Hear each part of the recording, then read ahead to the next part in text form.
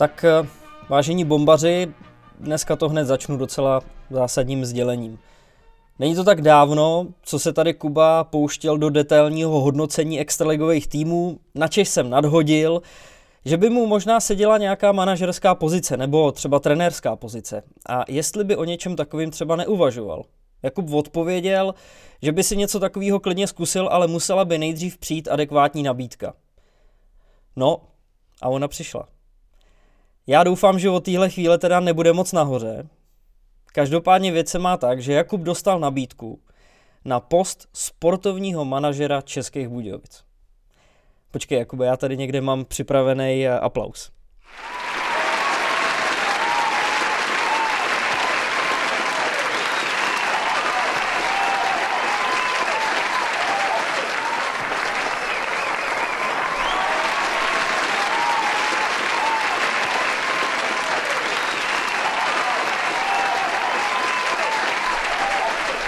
No, nechal jsem to dost dlouho, možná už to stačí, no.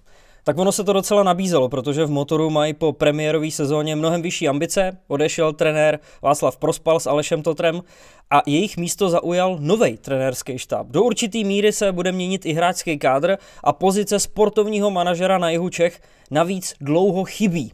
Odehrává se tam vlastně něco jako takový rebuild. No a víc už vám teď k situaci řekne exkluzivně marketingový ředitel Madety Tomáš Kučera. V Českých Budějovicích už léta nebyl sportovní manažer, což se vedení rozhodlo změnit a poté, co angažovalo jako trenéry Jaroslava Modrého a Patrika Martince, došlo nyní i k dohodě s Jakubem Korejsem, který bude sportovním manažerem Madeta Motor České Budějovice a jsme moc rádi, že od 1. května k nám i nastupuje. Tak tady to máte z první ruky, abyste se to dozvěděli jako jedni z prvních. Já ti to Jakube hrozně přeju, ale na druhou stranu to taky znamená další věc, kterou ty si tady vlastně už nakousnul, že pokud by k něčemu takovému došlo, tak ty už bys dál nestíhal bomby.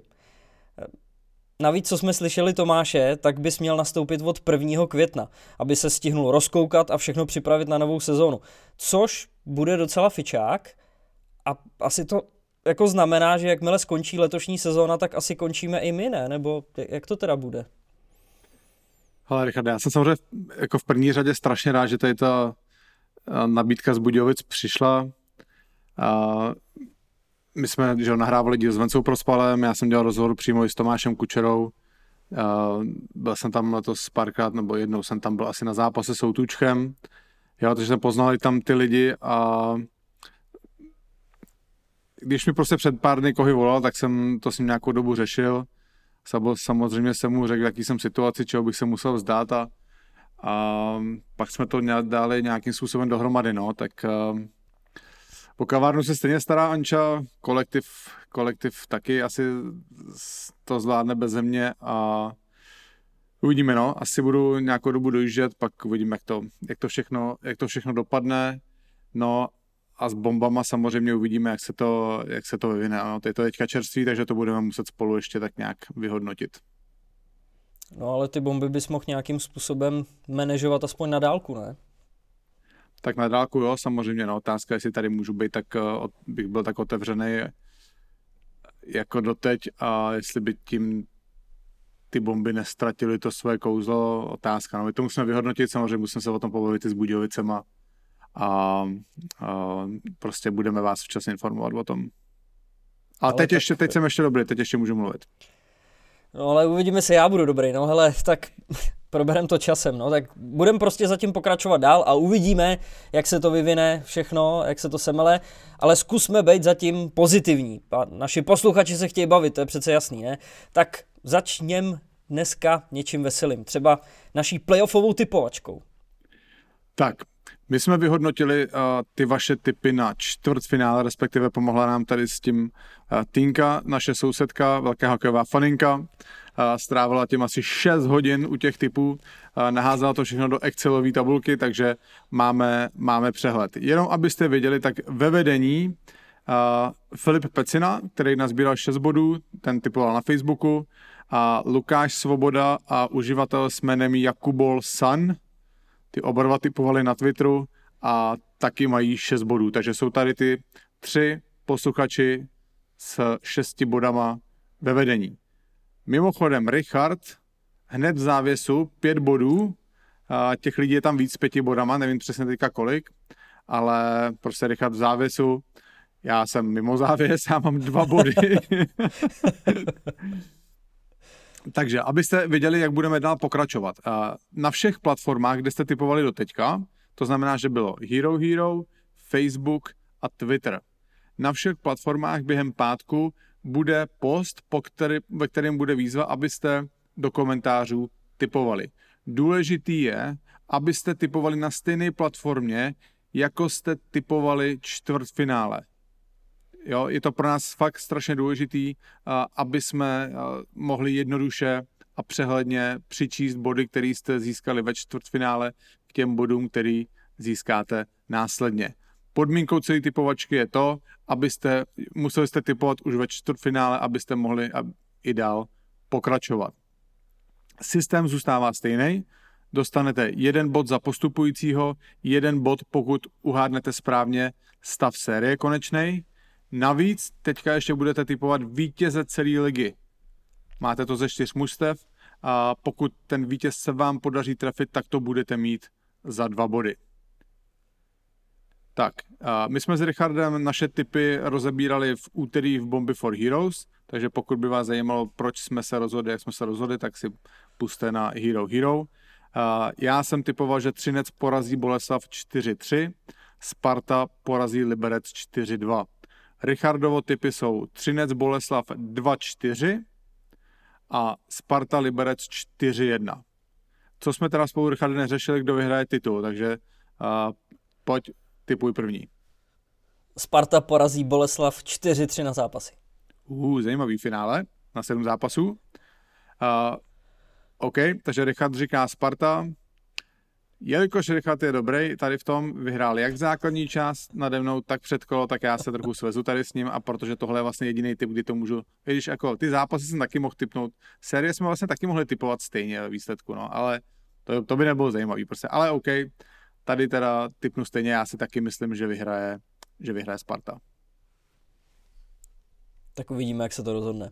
Zase, kdybychom typovali oba dva stejně, tak máme stejný počet bodů a mezi náma by žádný soupeření nevzniklo.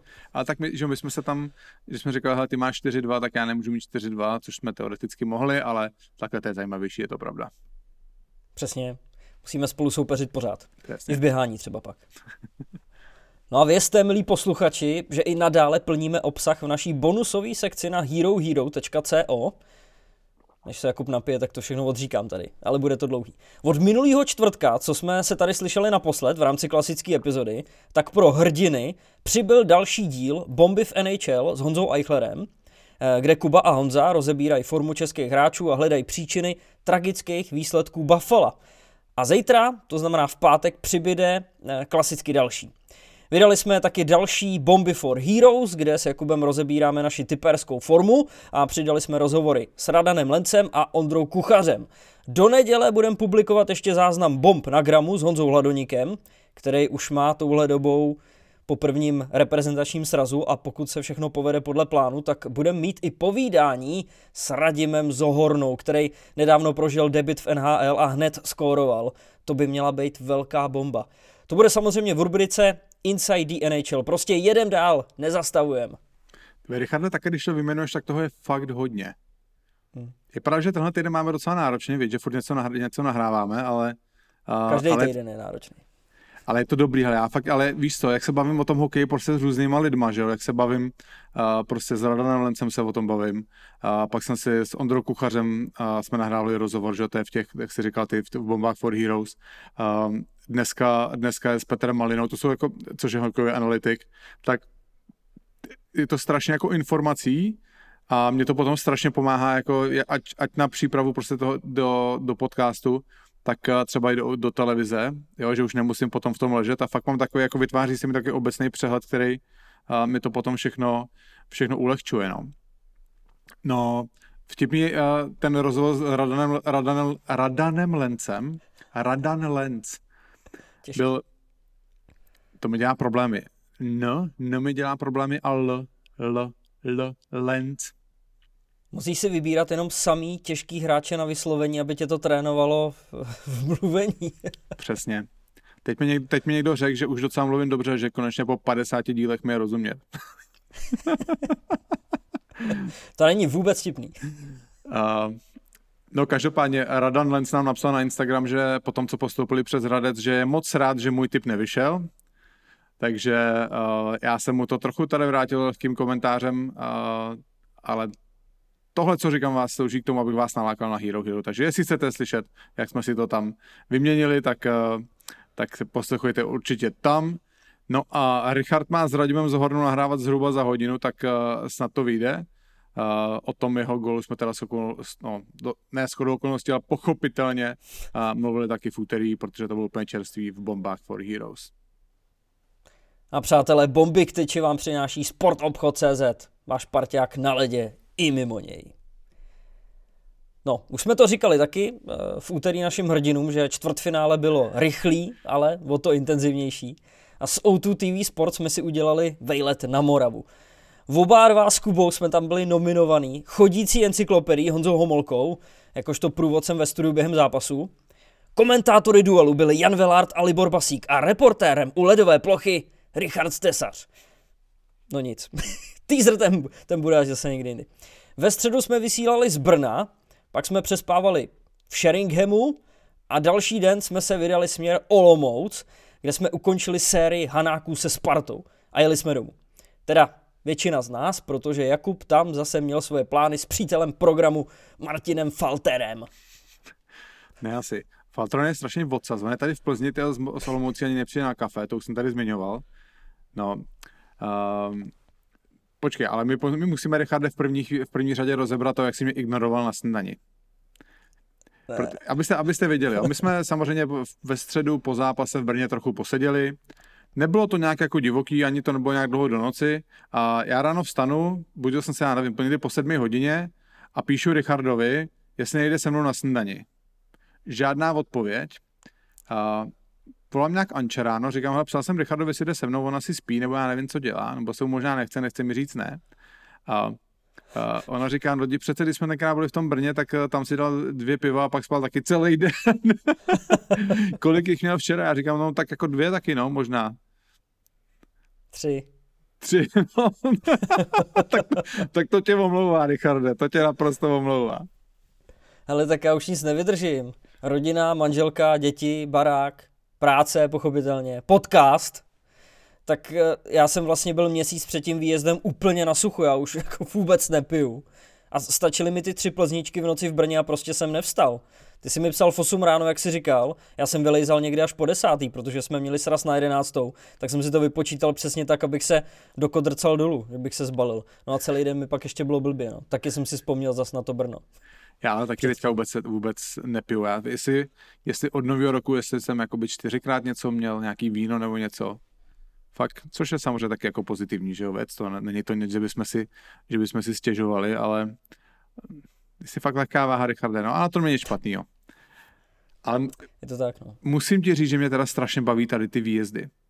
A já vím, že jsem to už několikrát slyšel ten názor, to se NHL teda, že jo, tam každý klub NHL má svojí dvojici, má komentátora a experta, který komentují všechny zápasy. A tam je teda samozřejmě výhoda v tom, že oni i cestují s klubem tím privátním letadlem a prostě přiletí do New Yorku a hraje se až druhý den, tak si udělají hezký večer, předpokládám, dají si dobrou večeři, nemají žádný stres, že musí být 10 v posteli, aby druhý den byli v pohodě. A další výhoda je to, že pořád koukají na jedno mužstvo, že jo? Takže oni se nemusí na ty zápasy moc připravovat, mají to hezky nakoukaný, vždycky se jenom podívají, proti komu hrajou a v tom to mají trochu jednodušší. No. Tady je to samozřejmě dost jiný, tady jako neexistuje, že by nějaký klub měl samozřejmě svůj televizní štáb nebo komentátora a experta. I tak asi jako přijede o den dřív do Litvínova, nevím, jaká by to byla výhra. Snad se v Litvínově neurazí, ale myslím si, že to chápou. No, ale bylo to fajn, prostě takhle, ještě zapomněl si ještě na Martina Hlaváčka, na produkčního, že tam byl s náma taky. Bylo to fajn takhle být s klukama, prostě po tom zápase si dát jako chvíli posedět, prostě popovídat si. Taky zase jiný, než se vidíš jenom, že přijdeš na zápas, tam řekneš čau, jak se máš, bla, bla, bla, hned řešíš přenos, po přenosu, jo, bylo to dobrý, uvidíme se za 14 dní. No ale musím ti říct, že mě ten výjezd trochu zmohl teda, Richarde. Já nosím takový ten náramek, ten, co tím měří všechno možný prostě, a on mi vždycky ukazuje po noci, jak jsem zregeneroval. A je to hodně podmíněný tím, jako v kolik hodin jdu spát. Čím dřív jdu spát, tak tím je ta regenerace lepší a udává to v procentech a většinou to mám prostě třeba 65, 70. Když si jdu lehnout třeba do 11 hodin, tak mám třeba nad 80% a víš, kolik jsem měl ty 2 noci na té Moravě? Kolik? 1% a 1%. Ty kráso. 2 noci po sobě, ale jako vylízával jsem se z toho normálně 3 dny. Jako nebylo mi blbě, já jsem jako za stolik nepil, ale tím jenom, jak jsem prostě málo spal, tak mi nebylo. Fakt jsem byl unavený jako 3-4 dny po sobě, no. A i dokonce tak unavený, že jsem v pondělí chtěl jít ráno běhat, měl jsem nařízeného budíka a zazvonil a udělal jsem. Ne. Počkej, 1% to znamená, že vylezeš z té postele v podstatě ve stavu, v jakým jsi tam lehnul, jo? Ale reálně jako nevím, co to znamená, ale ono se říká, že tam podle toho těch výsledků, já jsem o tom něco četl, že by si měl chodit spát pořád ve stejný čas každý den, že to tělo má svůj rytmus a tím jako správně regeneruje v noci a měl by si jít spát co nejdřív před půlnocí. Že jak jdeš po půlnoci spát, tak už je ten spánek není tak dobrý a dokonce, když máš, a ono to fakt pozná, když si dám 2 skleničky vína večer, tak mám druhý den prostě tu regeneraci třeba 30%. Jo, že prostě nějak to měří jakým způsobem třeba ti tepe srdce a nevím samozřejmě jako to typu, nejsem žádný tady v tom, žádný inženýr, ale prostě jako pozná to, i když si dáš jako pár skleniček alkoholu a není to samozřejmě, že s 1% stanu a nemůžu ani chodit, to není, ale prostě asi to jako signalizuje to, že ty regenerativní nebo regenerační procesy v tělu neproběhly tak, jak by správně měly, no. A údajně se mi jde čet, že po alkoholu, že to ani není spánek, že to je, jak kdyby si jako byl omráčený nebo co, že prostě to tělo vůbec neregeneruje tím, jako, jak je zatížený tím, že odbourává alkohol. Tam jste vedou jenom výpary. Já si na ně posvítím v těch Budějovicích. Tam se vypařuješ. Ale někde jsem to taky právě slyšel, nebo to asi všichni, že chodit spát před půlnocí je důležitý, protože ty hodiny před tou půlnocí se počítají dvojnásobně než ty, které jsou po půlnoci. No. Takže když jdeš v 10, tak máš třeba 4 hodiny na spáno. Řekl jsem to hodně zjednodušeně. A pak jsou taky 1,5 hodiny cykly. Já jsem kdysi měl takový budík x let zpátky, který jsi jako mohl nastavit. A ono to vědělo, že když ty si dal třeba budík na 6, ale byl si zrovna v té 1,5 hodiny fázi, tak tě to zbudilo někdy v rozmezí až třeba do 7 hodiny, co jsi tam nastavil, nebo i třeba před 6, pokud si zrovna byl v té mezifázi, kdy si mohl vstát. To je taky dost důležitý. Jo, to jednou podle mě zkoušel na iPhoneu, něco takového bylo, ale já jsem to zkoušel a nějak mi to některé věci už jsou moc složitý zbytečně. Jdeme rozebrat kometu. Yes. A tím pádem pojďme dorozebrat čtvrtfinále, tak jak jsme v úterý slíbili na Hero Hero. Nepadlo to tady ještě moc často, takže to musíme pořád zmiňovat dokola. Omlouváme se těm, který už to sere. No, o Pardubicích jsme mluvili minulý týden, o Hradci v úterý v Bomby for Heroes. Zase je to tady.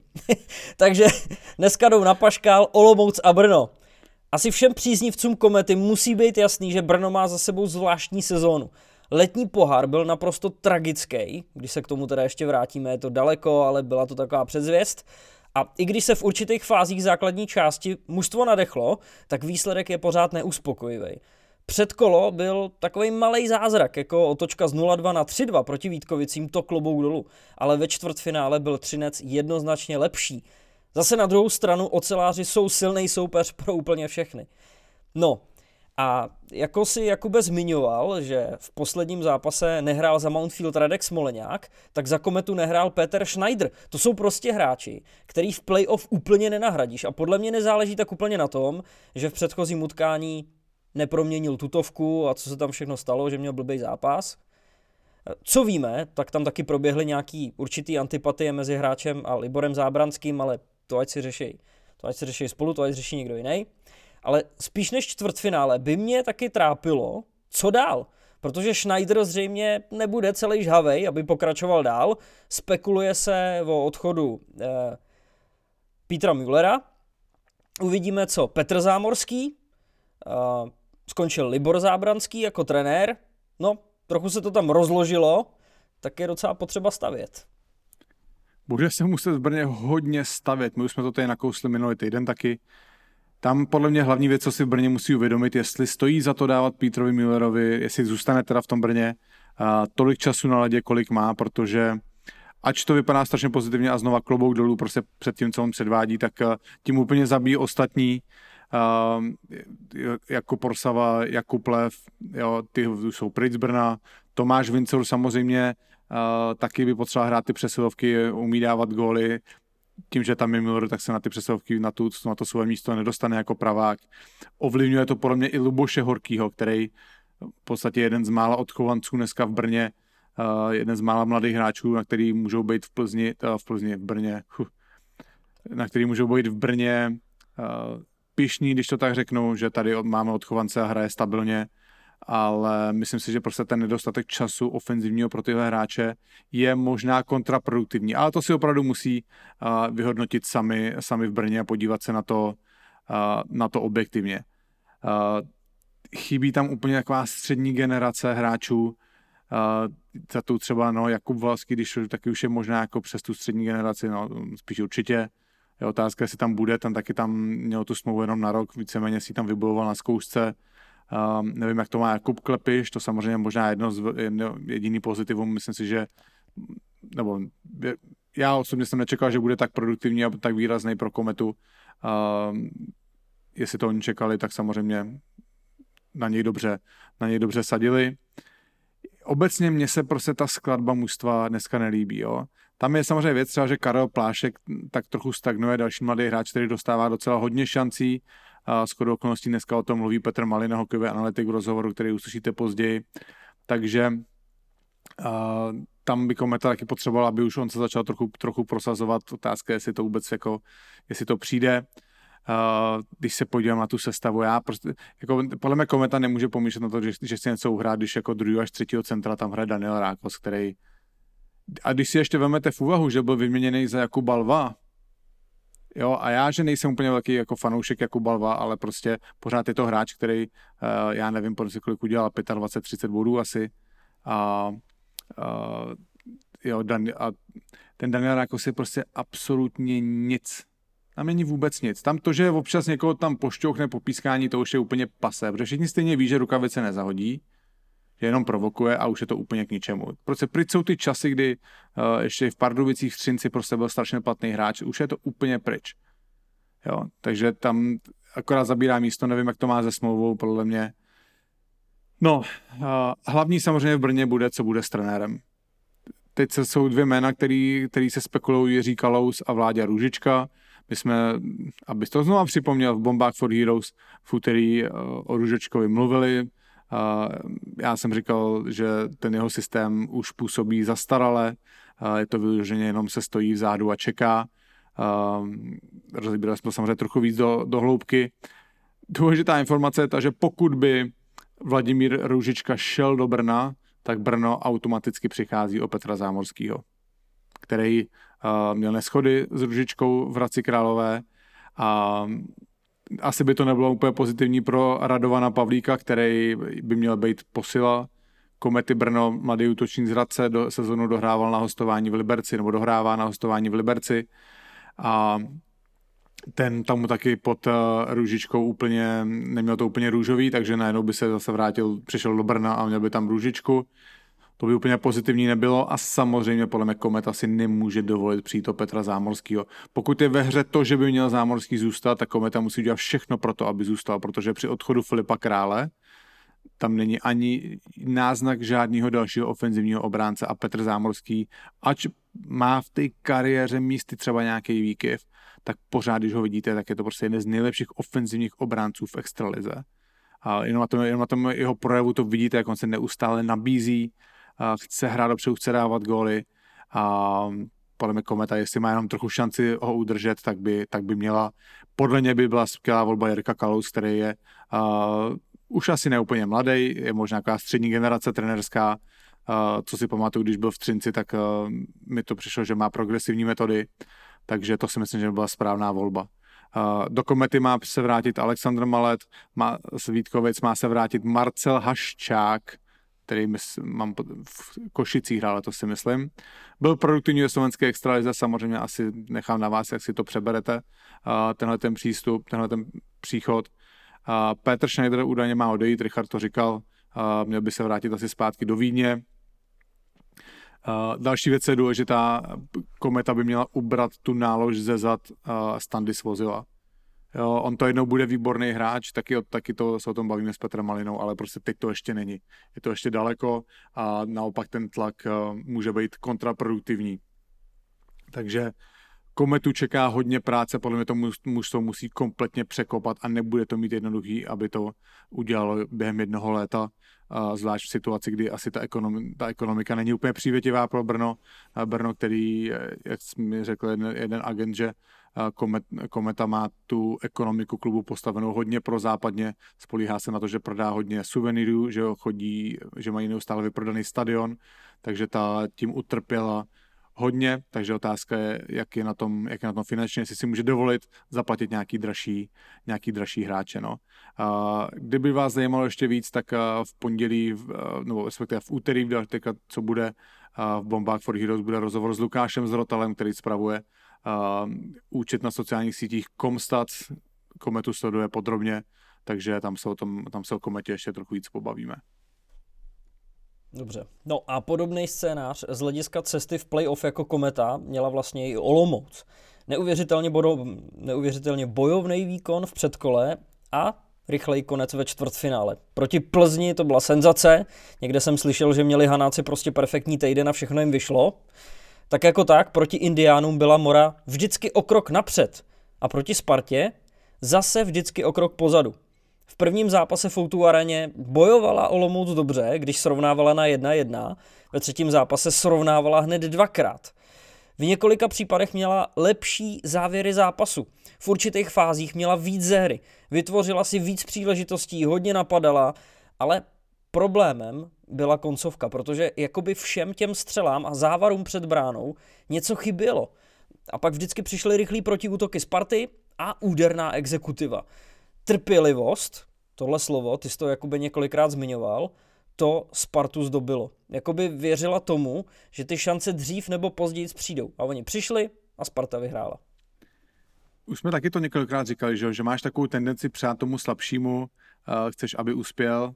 Jo, najednou třeba ty Olomouci proti Plzni, jak přásím, že jo, je to překvapení, je ti to sympatický. Já jsem po tom zápase posledním, který jsme vysílali na Outučku, mluvil s několika s hráčema Olomouce, ono je tam hodně kluků z Brna.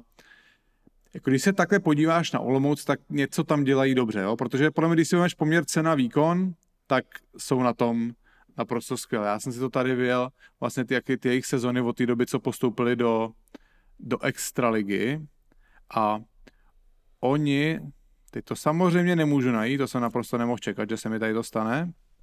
Už to tady mám. Tak vždycky. Oni postoupili do extraligy v sezóně 13-14. Od té doby, tak první sezónu se zachraňovali v baráži, další sezónu hned byli ve čtvrtfinále, další sezónu nepostoupili do předkola, ale tam to měli o 3 body, nepostoupili a o parník byli před Varama a Pardubicema, který byli 13. a 14. takže jako nehráli o nic v tom playoutu. Pak 2 sezóny za sebou čtvrtfinále, loni byli v playoff. Jo, a když si vezmete, hodně mužstev mluví o tom, že nemá peníze.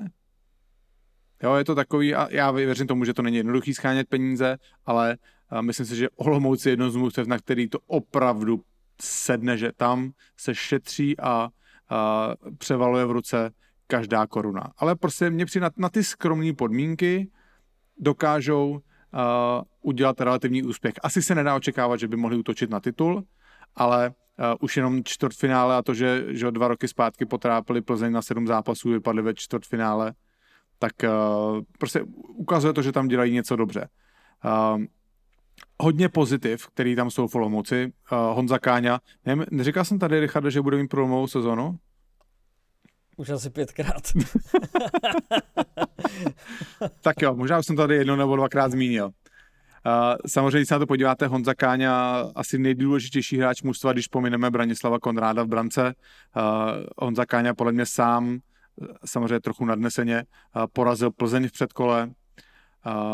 Strašně krásný příběh je Honza Knotek, který v podstatě v 21 hrál druhou ligu na Kobře v Praze a přes Havlíčkův Brod se dostal až do Olomouce a postoupil s Olomoucí do extraligy a dneska je to minimálně nadprůměrný extraligový center. Já se pamatuju, strašně silný, strašně nepříjemný na boli v soubojích, nepříjemný, dobrý před brankou. Pořád dokáže být relativně produktivní. Vím, že o něj byl zájem i v elitních extraligových mužstvech, ač to bylo, někdo ho chtěl do konce sezóny, někdo ho chtěl údajně jako na smlouvu na další rok. Nakonec se dohodnul, že zůstává v Olomouci.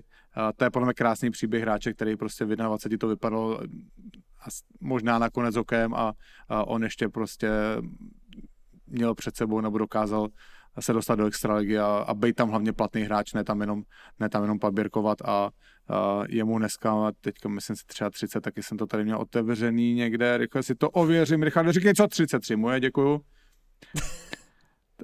Takže ještě nemusí zdaleka končit. Branislava Konráda jsem zmiňoval, výborný brankář, několik let v extralize za sebou to dokazuje, to mužstvo na něm vyloženě stojí a asi by se dala by se použít formulace, že je nejlepší brankář v extralize. Asi by to nikdo moc nerozporoval. Je tam hodně pozitiv taky s mladýma hráčema. Olomouc si našla loni Jakuba Navrátila v Přerově, který podle mě bude výborný. Já jsem se bavil s Honzou Tomajkem, s trenérem a říkám mu, přetahovali jste se o něj s někým a on říká ne, což já absolutně nechápu. V Přerově on loni, a teďka nám přesně ty čísla, to si možná klidně najdete, prostě byl ve 20 letech strašně produktivní v první lize a Olomouci tak trochu spadnul do klína, takže v tom si myslím, že je hodně talentu, hodně ofenzivního potenciálu. Letos ho trochu přibrzdilo zranění. Pak to mají Honzu Bambulu, který přišel z Havířova, ten měl možná složitější tu první sezonu extraligovou, ale ukázal taky náznaky, že to může být hodně dobrý. Výměnou za práva na Tomáše Šoustala, který ho Brno podepsal na další dobu, tak z Brna přišel Michal Kunc, mladý útočník, který byl hodně produktivní v mládeži. Měl tam relativně dobrý start v Olomouci, nějaký body nazbíral, samozřejmě taky je to spíše otázka budoucnosti. Ty si samozřejmě, Richarde, minule nebo pár dílů zpátky vznes dobrou myšlenku a to je to, jestli tady ta sezona dá považovat za dobrou nebo špatnou. Jo, samozřejmě po základní části Olomouc byla 12., což je hodně negativní a příští rok by to smrdělo prostě bojem o záchranu. A samozřejmě to, že porazili Plzeň v tom předkole, tak na tu sezonu vrhá úplně jiný světlo. Já jsem se o tom taky s klukama bavil z Olomouce, oni říkali, že měli hodně zraněný během sezóny, když jsem na to koukal teďka, tak z té ofenzivní části útoku, která je produktivní, tak jenom Lukáš Nahodil má 52 zápasů odehráno, Lukáš Klimek strašně chyběl, dlouho marodil a to mužstvo teďka v playoff, když bylo pohromadě zdraví, tak působilo o hodně jinak než té základní části. Samozřejmě Olomouci musí všechno sednout. Musí se stát to, že hráči, kteří byli produktivní letos, Honza Káňa musí mít stejnou sezonu, musí třeba ten Jakub Navrátil mít, řekněme, průlomovou sezonu, udělat nějakých 25-30 bodů, Rosťa Oleš musí dávat góly, Lukáš Nahodil, Braňo Konrád musí chytat, musí se jim vyhnout zranění. Jo, to je prostě rozdíl, ty slabší mužstva, oni nemají kam sahnout, ve chvíli, kdy si 1-2 hráči zraní, tak to začíná být problém. To třeba tolik by nepálilo Spartu nebo Třinec, ale ty mužstva, který nemají peníze na rozhazování, tak prostě tam jim musí prostě všechno sednout. Takže nebude to jednoduchá sezona pro Olomouc, myslím si, že interně si to nebudou vyhodnocovat tak přehnaně pozitivně, jak to možná na první pohled teďka vypadá, ale objektivně si asi řeknou, že 12. místo po základní části není vůbec pozitivní, ale i tak je tam prostě strašně věcí, které vypadají dobře a na kterých se dá stavět.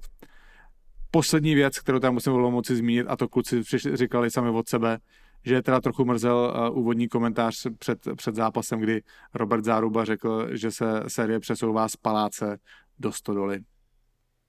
Tak jenom tak, že i ty kluci to neradí úplně poslouchají. A já jsem koukal na ten zimák a tam on je hezký, mají dobrý, ty tribuny mají dobrý sklon, odevšad je dobře vidět. Samozřejmě tam bych chtěl postavit komplet nový obvodový stěny, no, protože tam jsou ty plechy a ty to hodně degradou. No. Ale jinak jakoby kostra toho zimáku mi přijde strašně hezká, nebo dobrá mi přijde.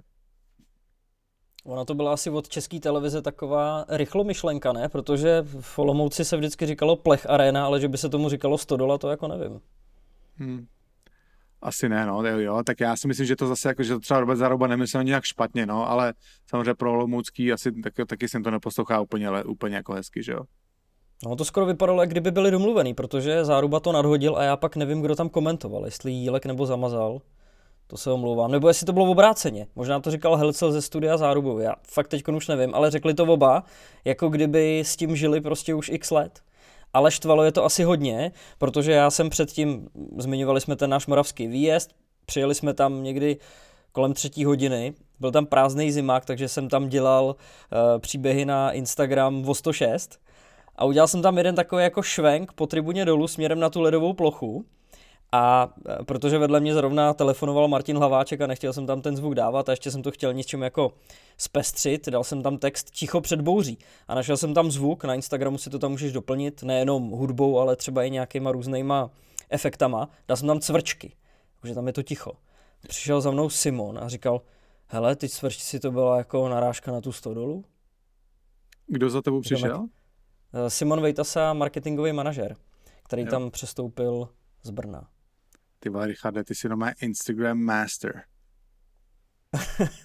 No ale napadlo by tě to jako cvrčky srovnávat se Stodolou? Ty to prostě měli v hlavě celý den, chudáci. No, jako na se jim to úplně nelíbilo, no. No, tak jsem jim řekl ne vůbec, jako. A fakt jsem to tak nemyslel. No. Pojďme na našeho dnešního prvního hosta. A když je teda to Playoff Special, tenhle díl, jak jsme ho pojmenovali, tak se budeme bavit o vyřazovací části. S Matějem Blimelem, jsem to málem zase řekl blbě. Ale řekl to dobře. To Roberta Zárubu, tak mě to zase zpátky málem tam toho cvaklo. Protože Matějovi zase se nelíbilo, že Robert ho pořád říkal takhle špatně. Pak privolali ho tátovi, jestli se to fakt takhle vyslovuje. Místo to, aby zavolal třeba jemu, že jo, nebo napsal. No, rozebírali jsme důvody konce Dynama v tak krátkém čase, jak se připravovali na Boleslav a co jim ve výsledku na východě Čech zlomilo vaz. Přiznám se, že pro mě to nebyl úplně příjemný rozhovor, protože jsem do Matěje jako přítele programu nechtěl nějak zbytečně šít a přišlo mi to skoro víc jako takový pozápasový rozhovor, než vyloženě jako náš bombařský styl. Ale já doufám, že především pardubický příznivci to oceněj, protože je to samozřejmě zajímá, co se tam dělo a co se stalo a proč a jak. Takže Matěj Blimel.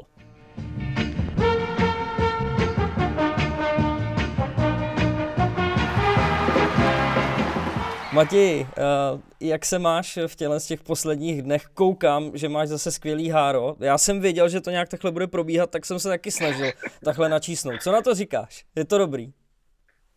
Máme to dobrý. Nebo já nevím, jestli já, ale tak to máš dobrý. Máš to, líbí se mi to víc než moje, tak je to tak. Ne? Protože to svoje vidíš. A když nemáš tu, asi jo, no. No ne, tak samozřejmě, jak předtím Jakub psal, že to jsou nejlepší 2 hára na českém internetu, tak ty jsi samozřejmě ten první, že jo?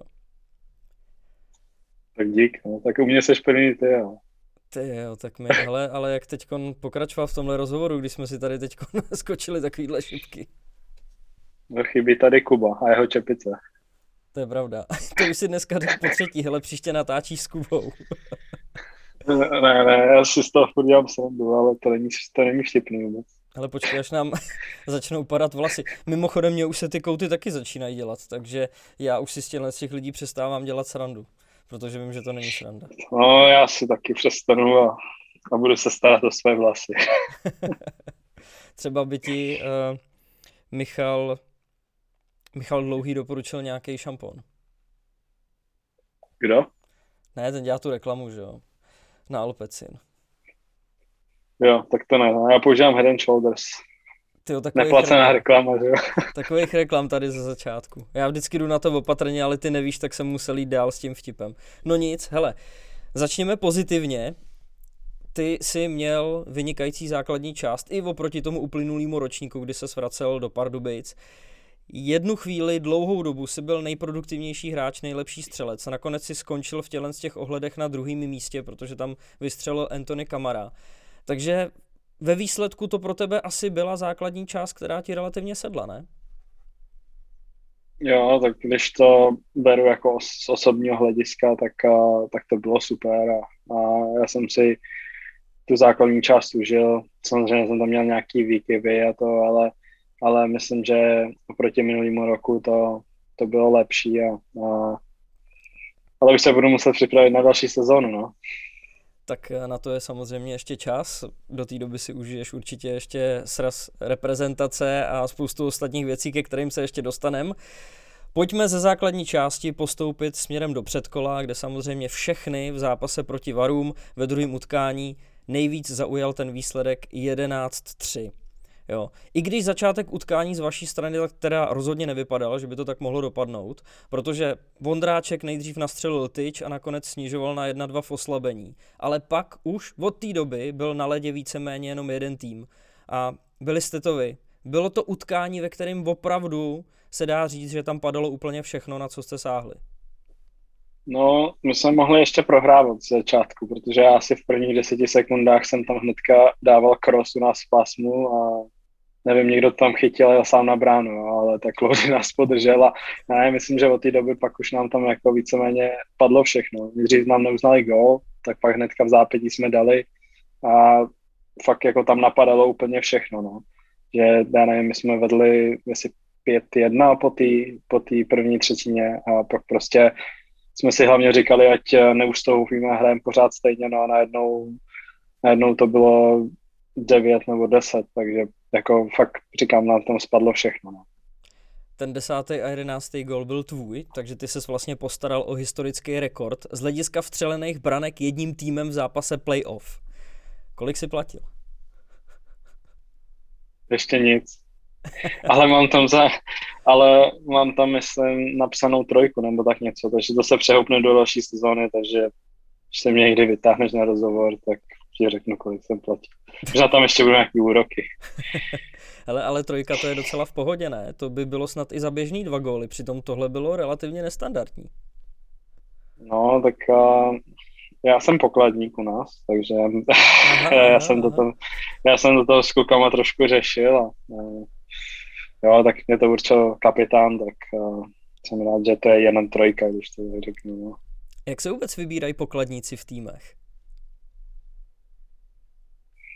No, u nás mě vybrala rada kapitána a asistentů. Mm-hmm. Nevím, jak je to v ostatních týmech.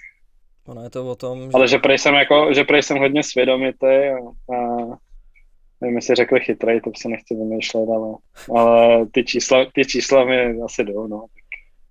Určitě to tak řekli. To počítám. Není to taky trošku určitě, o tom, že to třeba nikdo nechce dělat? No, jak mě nevadí tady ty funkce. Já hraju i písničky u nás, takže mě to nevadí. Já jsem jako mně přijde, že každá ta funkce takhle, když jsi, já nevím, mladý a jsi v tom týmu, tak je to prostě dobrý, a když tě ty kluci zvolí, tak já to beru i tak, že ti jako tak nějak věřej trochu, jo, tak prostě beru to pozitivně. Co hraješ nejčastěji za písničky? To, co kluci chtějí, no. A to je fakt jako všechno, i podle toho, jaká je nálada, tak nějak to. Samozřejmě máme nějaký playlist na zápasy, ale i máme před tréninkama podle nálady většinou. Hele, pojďme na 3. zápas předkola ve Varech. Tam nastal jeden takový moment. Já jsem tě tady celou dobu chválil, tak pojďme to vzít i trošku z té druhé stránky. Že ty i jako jeden z nejlepších hráčů Pardubic občas dokážeš, teď to asi vyzní trošku blbě, ale tam prostě nastal jeden takový moment, na který ty si určitě budeš pamatovat, protože vy jste ve vlastním oslabení byli hodně dlouho pod tlakem Varů a ve chvíli, kdy ty si dostal kotouč na hokejku, mohl si vyhodit, tak si s nějakým způsobem řekl, že prostě s tím pukem na hokejce odjedeš z pásma a pojedeš pryč a že objedeš, tuším, že tam byl Petr Šenkeřík připravený jako obránce na modrý, kterýho ty si chtěl nějakým způsobem objet a nepovedlo se ti to. Ten puk zůstal v pásmu a následně asi po 30 sekundách jste inkasovali gól. Takže jsou tohle chvíle, ze kterých ty se nejvíc poučíš, nebo jak to pak třeba vypadalo po tomhle utkání? Měl jsi to dlouho v hlavě? No tak jasně se z toho poučím, že jo. Stane, nebo já to beru tak, že prostě se stane, samozřejmě je to playoff a měl jsem to vyhodit, jo. Měl jsem to prostě dostat až za jejich golmana a ještě když jsem to měl kousek od modrý na hokejce, spoustu času jsem měl, tak jsem to prostě měl poslat a měli jsme jít střídat a byly 2 minuty do konce, vedli jsme 1-0, takže třeba bychom to udrželi a postoupili bychom ve 3 zápasech, jo. Ale tak to už teďka nikdo neví, ale já spíš jsem to chtěl vyřešit prostě hokejově, no, že já jsem viděl, že tam jeden, ten druhý jejich back, ten už jako sprintoval do zádu a tady ten, co byl proti mě, tak ten stál na modrý, no, tak já jsem to prostě chtěl zkusit se obhodit.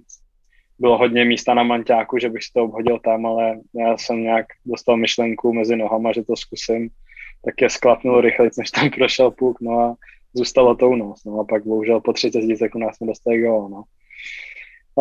Jo, tak v hlavě jsem to tam měl víceméně, pak je to prodloužení, takže z toho, jak dobrý zápas jsem měl a fakt jsem se jako cítil dobře, tak to nic moc pak nebylo, ten celkový dojem, nebo aspoň já jsem z toho neměl nic moc zápas, ale jo, pak samozřejmě v ten moment si kluci na mě trošku vylevili někteří, ale před prodloužením mě zase podpořili, že prostě se to stane, i trenéři za mnou přišli, že prostě se nic neděje, že jdem dál, že je to pořád 1-1 a můžeme vyhrát, no.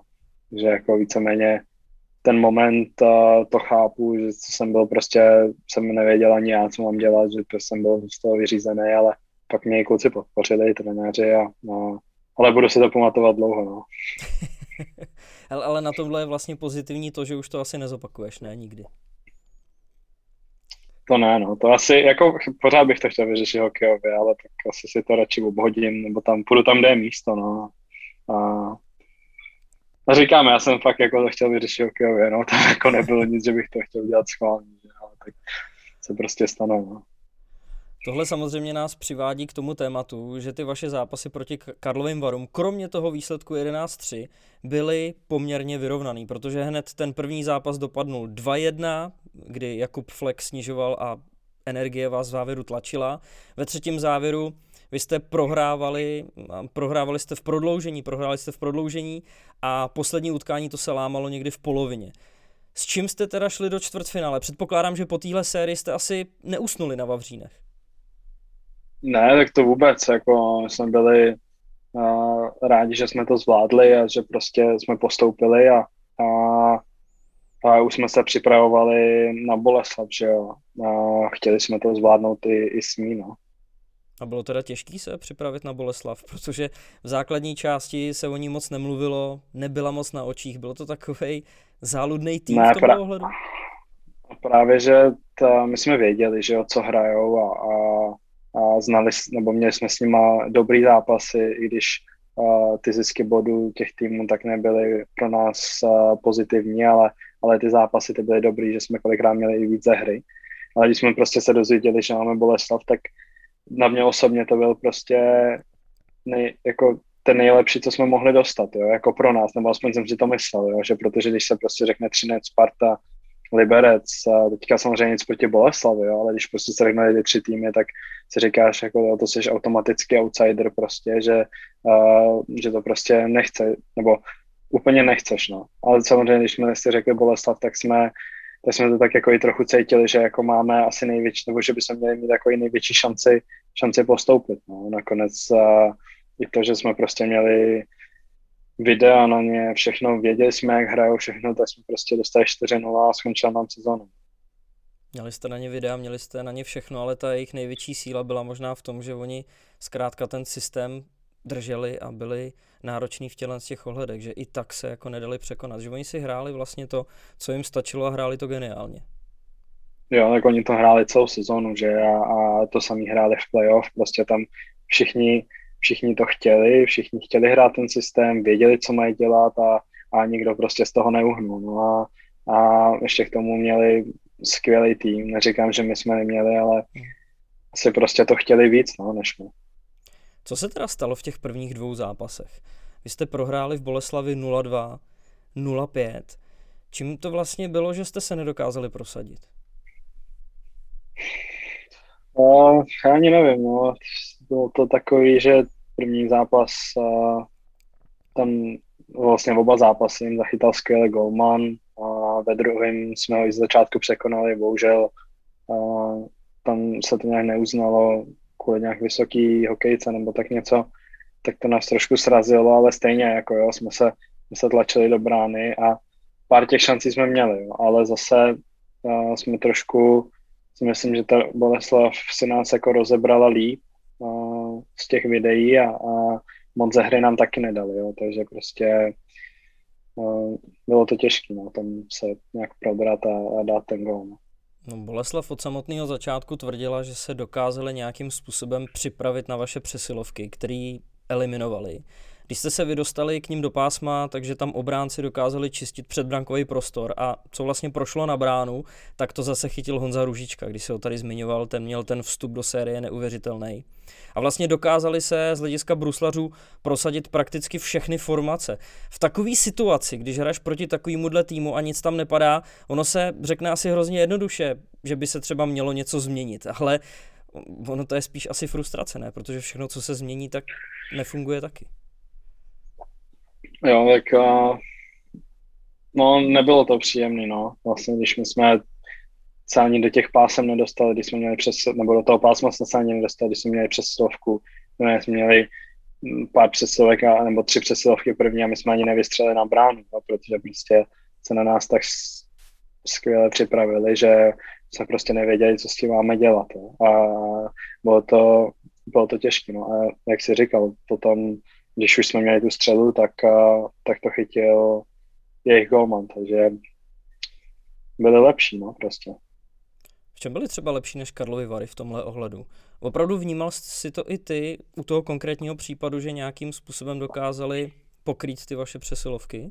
Že jste hned třeba od první powerplay viděli, že jsou rozestavený nějakým způsobem jinak, že to asi bude těžký, že tam přes ně ty střely nechodí? Tak hlavně tím, jak my jsme hráli u nich ty první 2 zápasy, tak vlastně když to ale každý ví, že tam, když se hraje, tak oni hodně lítají v tom pásmu a není na to takovej čas a když prostě v téhle době existují ty videa a všechno, tak přesně vědí, co my jsme hráli v tom předkole a úplně vlastně, co funguje nám v předkole, tak úplně nejde měnit, jo? Nebo vlastně nechce se to měnit, jo? Takže nebo ani není proč to měnit, takže oni se prostě na to připravili a potom jsme to změnili víceméně v průběhu té série, no, ale stejně už bylo pozdě. Vy jste po přesunu na svůj vlastní let do Enteria Areny začali hrát o poznání líp, ty zápasy vypadaly jinak, byly vyrovnanější. Co stálo za tou změnou? Bylo to opravdu jenom takovýto klišé, co se říká, že jste se přesunuli domů? Tak to taky, jako mě osobně se doma hrálo daleko líp než u nich. Tak vyrůstal jsem tam, že tak to znám a myslím si, že i spoustě mých spoluhráčů se tam hrálo líp, ale bylo to i tak, že my jsme věděli, že prostě prohráváme 2-0, ale že máme výhodu domácího prostředí a že do toho budeme muset šlápnout a když prostě to vyrovnáme, tak pak půjdeme zase do té série s čistým štítem, jo.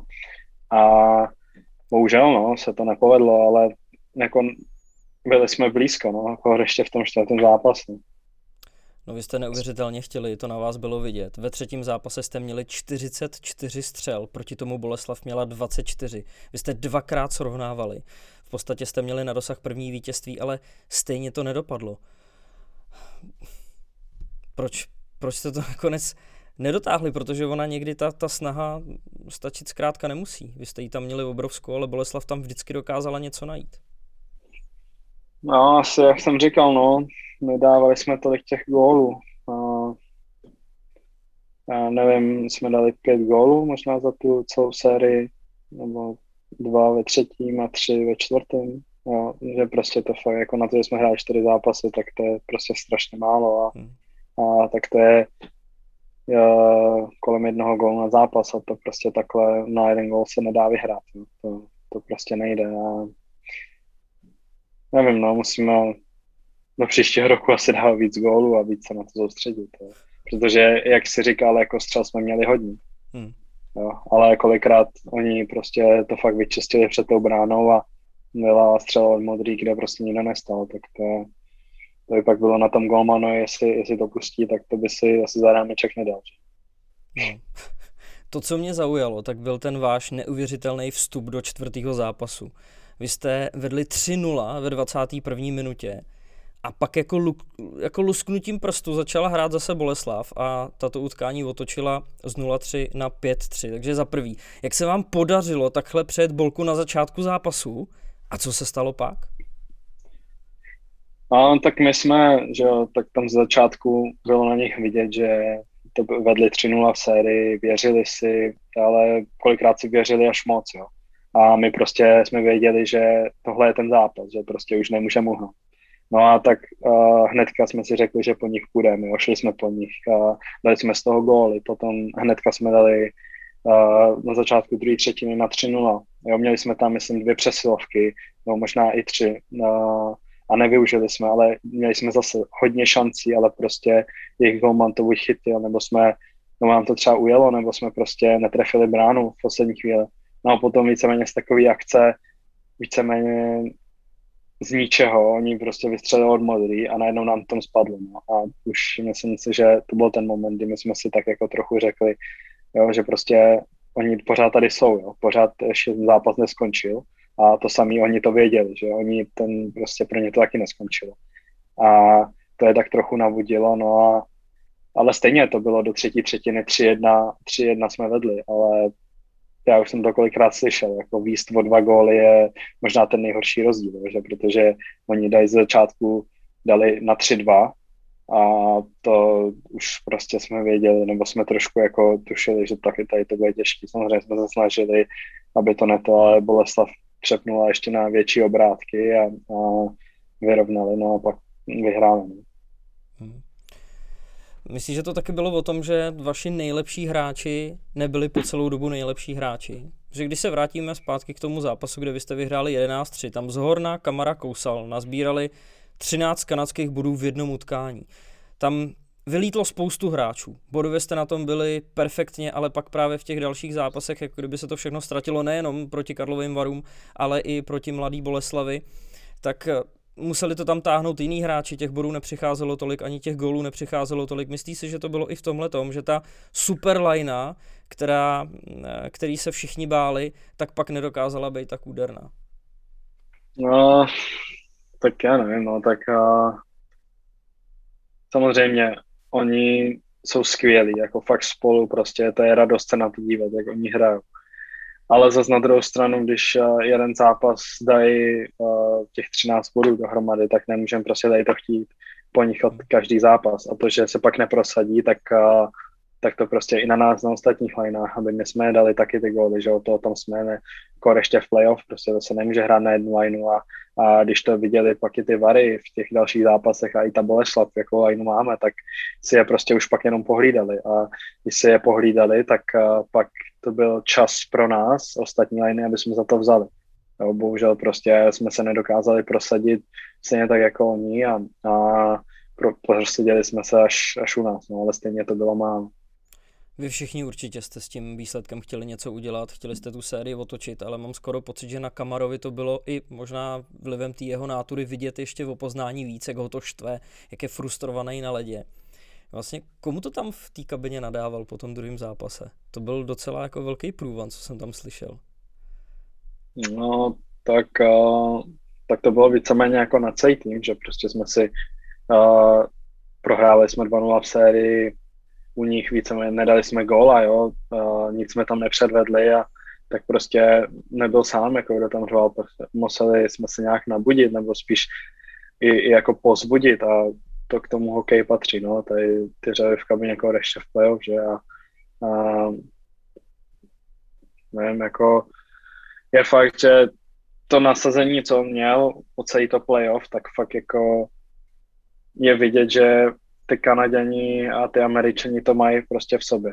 Jo, to nasazení. Je to i asi tím, že má spoustu těch zkušeností a všeho. A ještě k tomu, když že ho znám ty Američany a jak oni chtějí vyhrát, tak se to dalo všechno dohromady a stejně byl pro nás obrovský platný. No, ale já vím, že vy jste chtěli pochopitelně postoupit co nejdál, ale možná se třeba ještě v dalším průběhu ukáže, jak těžký soupeř Boleslav byla. Co tam padlo v kabině, co vám řekli trenéři po konci toho playoff? Byly tam i nějaký pozitiva? Tak pozitivum, samozřejmě, jako bylo to těžké tam hledat nějaký pozitiva, protože jsme měli tým, který mohl jít strašně jako fakt daleko letos v playoff, ale vyhrál asi lepší tým, no, prostě ta Boleslav byla lepší, ale k těm pozitivům, jo, tak bylo pozitivní to, že loni jsme byli víceméně loni v lednu jsme byli 14. Jo, a ztráceli jsme, nevím, 15 bodů na to, aby jsme se udrželi a letos jsme prostě skončili 6. Tak to je, když to takhle půjde dál, tak já věřím prostě, že to semifinále a po případě i prostě nějaká ta medaile nebo i titul v dalších letech přijde. Ale spíš jako tam převládalo to zklamání, protože každý si v té kabině se byl vědomý, i ty trenéři, co prostě jsme s tím týmem mohli dokázat a my jsme to bohužel nedokázali. No. Ale tak samozřejmě taky ten vstup do toho začátku té sezóny jsme byli taky zase 14. poslední, jo. A pak jsme se z toho vyhrabali, jo, i spolu s tím příchodem těch nových trenérů, tak to bylo pozitivní a té sezóně nový vlastně rekord pardubický v počtu vyhraných zápasů za sebou, to je další pozitivum. Golmani, jak se zvedli, jo, další pozitivum. Takže samozřejmě tady ty pozitiva, to se dá najít, ale převládá to zklamání z toho, že jsme skončili ve čtvrtfinále. No. No, vidím to tady dneska na tobě celou dobu, že ten rozhovor není úplně nejvíc pozitivní, byť jsem se nějakým způsobem snažil. Ne, tak to spíš, jako když nad tím teďka přemýšlím, jako já už to beru tak, že už prostě je konec a už vyhlížím novou sezónu, jo, ale spíš teďka, jak se k tomu vracím, tak si tak nějak uvědomuju, jak daleko jsme mohli jít. No. To je určitě pravda, no. Tak my jsme vás favorizovali dokonce i na titul. S Jakubem, myslím, že jsme nebyli jediný. Tak já jsem taky doufal, že aspoň do semifinále uděláme, nebo spíš jsem věřil, jo, protože jak my jsme hráli proti těm Barům, tak i když jsme prohráli ten jeden zápas, ale stejně ty ostatní zápasy i ten zápas, který jsme prohráli, jsme hráli jako výborně, ale nevím, co se pak stalo, no, už já asi vím, jak jsem říkal, to bylo, že si nás krásně rozebralo na videu a věděli, co nás mají hrát, co na nás bude fungovat a fungovalo. Je to prostě těžký, někdy se ty důvody hledají hrozně těžko, protože člověk prostě neví. A když jsi zmiňoval teda ten konec sezóny, rozešli jste se všichni, každý svým směrem, nebo jak to teď vlastně funguje, jaký je harmonogram? Máte úplný volnou, vidíte se až někdy na suchou letní přípravu? Jo, už jsme vlastně právě ukončili sezónu, pár dní zpátky a pár kluků ještě, co jedem na repre, tak jsme ještě vlastně trénovali do dneška a zítra nebo pozítří jedem na repre, takže pak už to bude na nás a myslím, že za 2 nebo za 3 týdny dostaneme nějaký plány, co vlastně kluci, co tady budou na letní, nebo co pokračujeme, dostaneme nějaký plány, sami se připravit, nebo nějak jako zase se trošku do toho dostat před tou letní a myslím na začátku května, že se zase sejdeme. Ty si v podstatě můžeš takhle zlepšit chuť, ne? Zlepšit náladu po téhle sezóně, kdy tě to obrovsky mrzí. Ty sám si říkal, že individuálně si to měl dobrý, bohužel Pardubice skončily ve čtvrtfinále, takže teď případně, kdyby tam byla nějaká šance, jak velká je šance podle tebe? Vy máte teďkon první přípravný kemp, ne? V úterý. No jo, tak zaprvé těším se na to, jo. Už zase se těším na ten led a už si zase zahrát, ale Šance, no tak samozřejmě udělám všechno pro to, jo. Šance asi tady říkat nebudu, jaký jsou, samozřejmě to ani nevím a je to jenom první kemp, tak půjdu od tréninku, kempu, ke kempu, samozřejmě kdybych jel a na další a uvidíme, jak to půjde, no. Kolik těch kempů vůbec má být, jaký je program, nebo víte to vůbec? No, já se přiznám, tak vím, že jsou minimálně 2, že teďka vlastně bude jeden, pak je ještě další, možná tam jsou ještě další, ale řekl pravdu, tak přesně nevím, ale samozřejmě, že tam budu chtít zůstat co nejdýl. Tak my ti, Matěj, budeme držet palce, ať se dostaneš do toho svého vlastního finále, to znamená do nominace na mistrovství světa a hlavně pokračuj v dobré práci a já doufám, že až se spolu příště budeme bavit, tak to bude v mnohem pozitivnějším duchu. Tak to já taky doufám, no. Tak budu se těšit na příště a děkuji za pozvání a za tady to zhodnocení té sezóny. Já taky, děkuji moc. Měj se.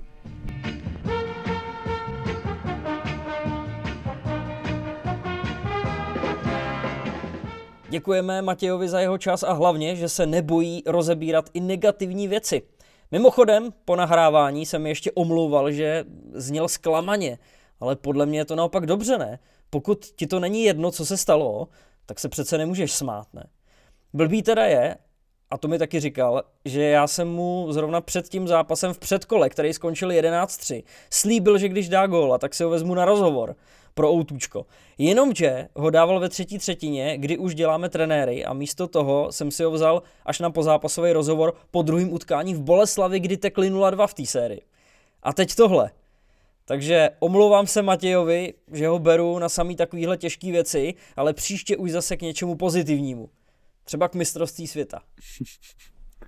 Tak samozřejmě Matějovi se asi taky to playoff nepovedlo podle představ, ale jako pořád nesmíme zapomenout na to, že je mu jenom 20 let a ve 20 letech 17 gólů v základní části, k tomu 2 v předkole. A to je hodně slušný výsledek a já teda samozřejmě nevím, jestli jsem na něj nějak zatížený, už jsem říkal několikrát, že se mi líbí, jak hraje, tak i proti té Boleslavi prostě byly záblesky na ledě, když jsem si ho všimnul v té relativní bídě Pardubic, takže myslím si, že on se určitě nemá za co stydět a asi poslední, kdo by měl nést nějakou vinu za to, jak Pardubice skončili 20letý útočník, který dal 17 gólů v základní části. Jo. Já jsem koukal ještě na ty statistiky a když si vemeš na hokej.cz to jde vyfiltrovat jenom hráči pod 24 let, tak víc gólů než Matěj Blimel má jenom Filip Suchý, přítel našeho programu Petr Kodítek a další přítel našeho programu Dominik Lakatoš. Jo, a ty všichni kluci jsou o 2 až 3 roky starší než Matěj Blimel.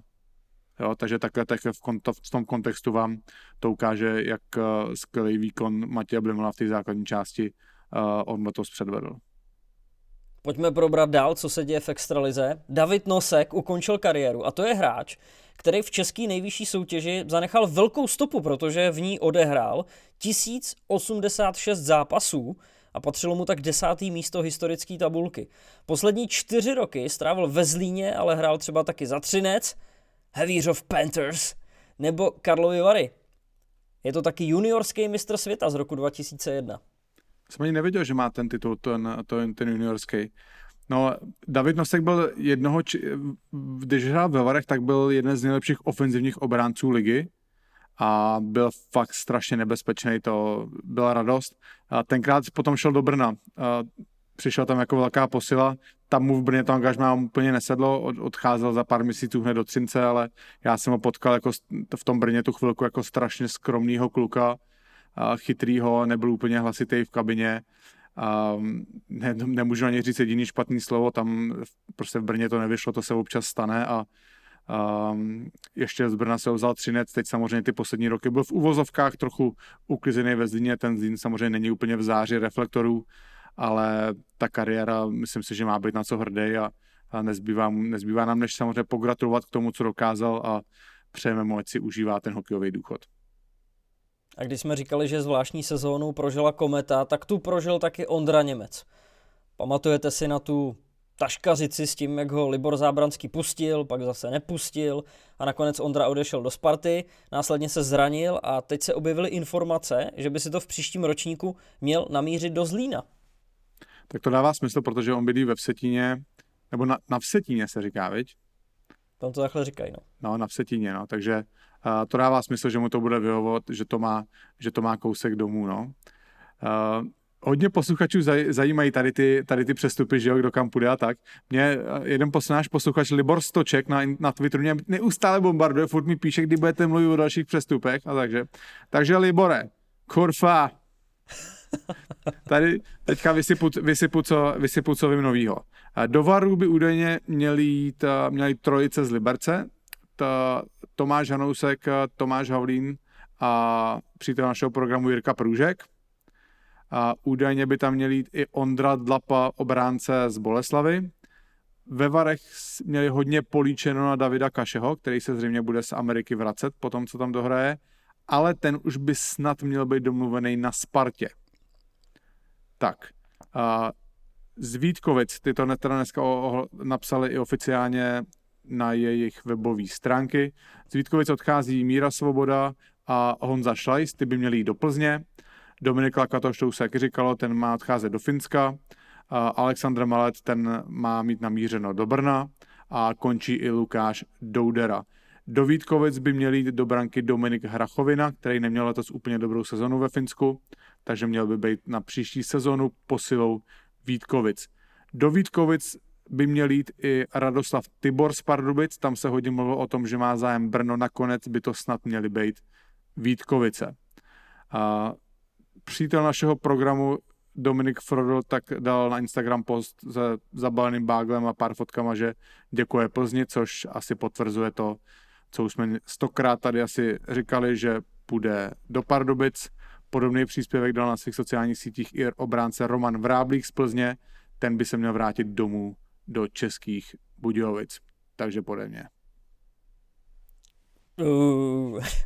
Krásný okýnko, Jakube. I když se to zase prostě blbě zakončil, no ale nebavme se o tom. Potvrdilo se taky to, o čem si Jakube spekuloval, a tedy to, že na lavičce Plzně končí trenér Ladislav Čihák s asistentem Jiřím Hanzlíkem. Údajně už by mělo být o novým trenérským štábu jasno, ale v tuhle chvíli nemůžeme vědět, jestli už je to venku nebo ne, protože natáčíme v úterý.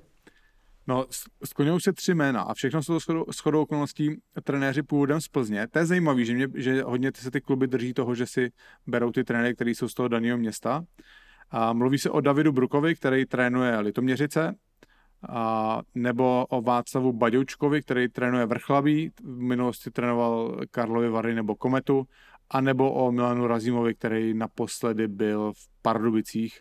Údajně snad je ve hře i Miloš Říha mladší, takže se necháme překvapit. Věřím tomu, že Plzeň to brzo oznámí. Tak já můžu tipovat, ne? Třeba můžeme si tipnout. Tak kdo si myslíš? Tak já tipuju Vrchlabí. Vencu Baďoučka, jo? Ne, uvidíme, to je jedno, někam jsem střelil prostě. Ty jsi debil. Pojď, ty vole, Zohy na tebe čeká za 7 minut, musíme to ukončit. Dobře, sakra. Dneska máme připravený ještě jeden rozhovor, taky vlastně jak už Kuba předesílal. Zase ti vyšel další tip. Ty jsi normálně řekl, že bude mít hosta a máme ho. Ne, to už je jedno, to už je extrém. A je to s analytikem Petrem Malinou, který si právě povídal s Jakubem. S Petrem už jsme mluvili ve druhém díle Bomby for Heroes, bylo to hodně zajímavý. Přišlo nám trochu líto, že se to nedostalo k víc posluchačům. Chvátáme, protože Richard má za chvíli rozhovor s Radimem Zohornou, snad mě pořád rozumět. Strašně zajímavý povídání, mělo to ohlas už předtím na Bomby for Heroes.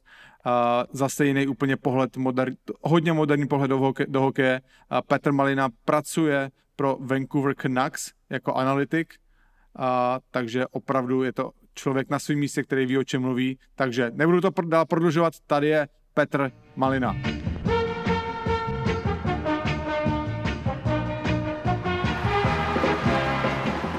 Tak Petře, vítej zpátky v podcastu Bomby k tyči. Možná trochu překvapivě, teď jsem si uvědomil, že ty jsi první host, který je u nás podruhý.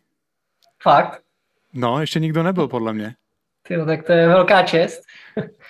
Vilda Franěk se na to richtuje, ale ještě jeho čas musí přijít. Já se cítím blbě, no. Ale... Ne, právě se musí cítit dobře, právě dobře. Pro ty z vás, kdo Petra neznají, tak my jsme s Petrem dělali rozhovor do našeho druhého dílu Bomby for Heroes.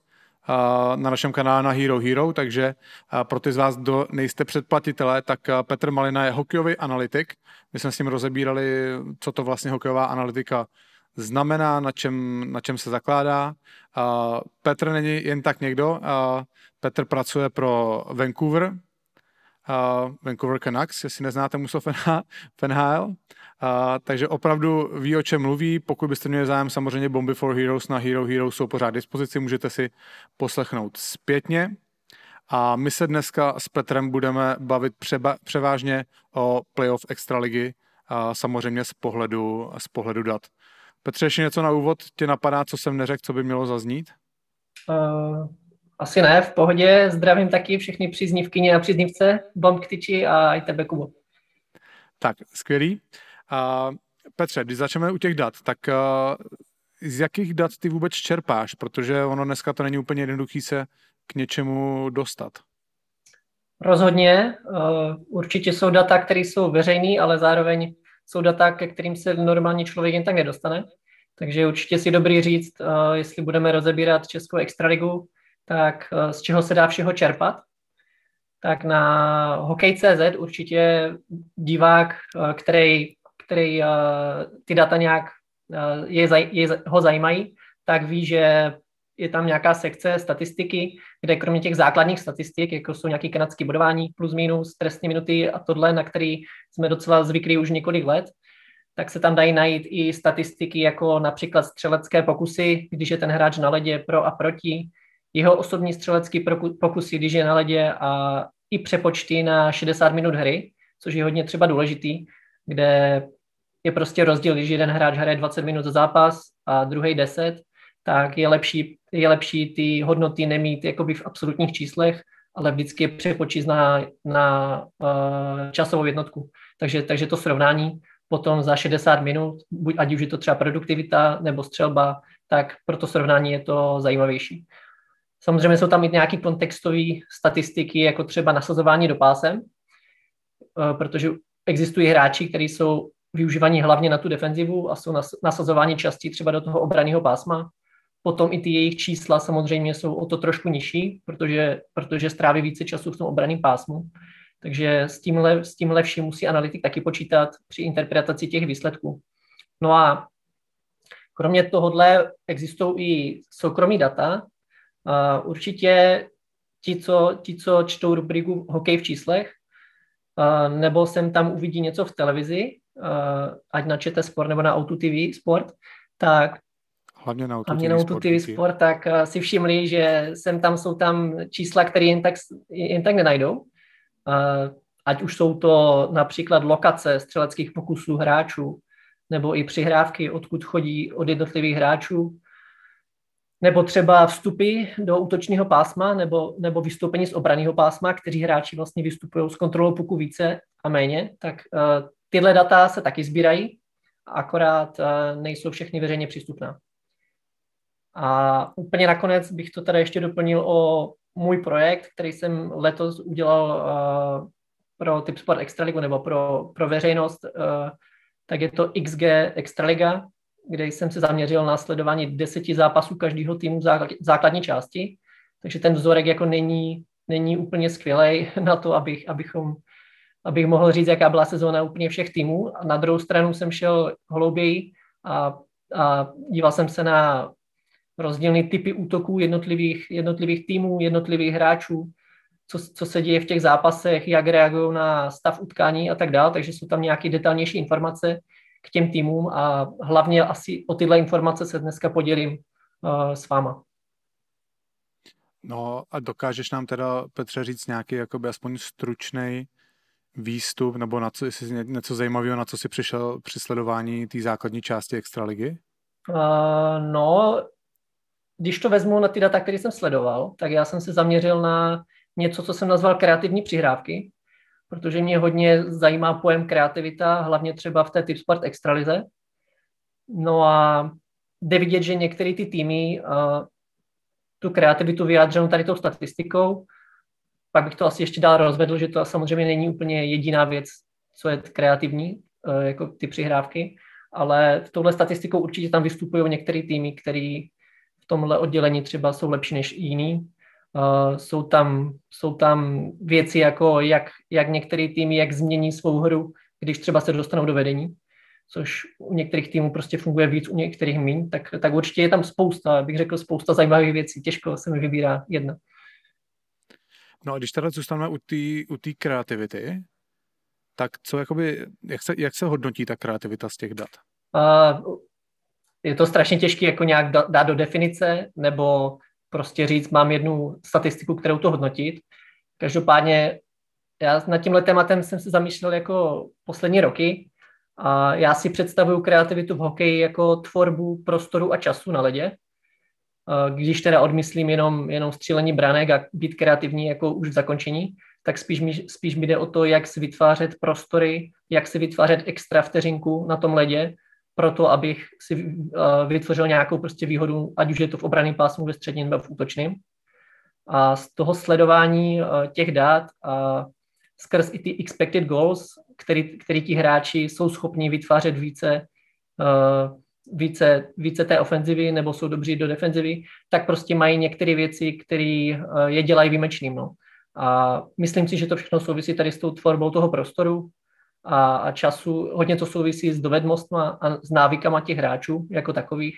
A o tom asi až se dostane třeba k těm sériím, tak bych pak řekl přímo příklady na těch týmech.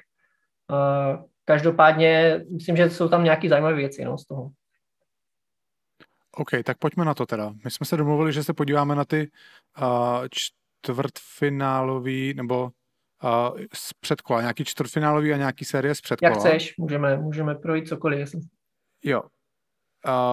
Tak pojďme. Asi si řekni ty, Petře, teda, čím chceš začít. Můžeme klidně projít nějak série, já to asi nebudu prodlužovat a třeba vypíchnu ty nejzajímavější věci. Jo.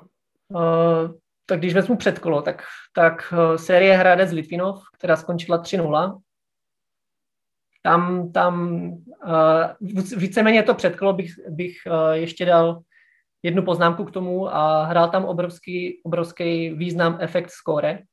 To znamená, ten tým, který střelil první gól, tak často vyhrával nakonec, i když to nebylo třeba pravda v sérii Vítkovice Brno. Každopádně Hradec s Litvinovem vedl 78% času z celé té sérii, což je obrovské číslo. Podobně třeba Pardubice Karlovy Vary. Karlovy Vary nevedly ani vteřinu v té sérii. Pardubice vedly 56% času. No a pak máme Plzeň Olomouc, kdy Olomouc vedla 91% času v té sérii. Jo, obrovsky důležitý prostě v extralize z nějakého důvodu. Ono je to důležité obecně, ale zvlášť tady třeba v tom předkole byla starty utkání a střelit rychlej gol.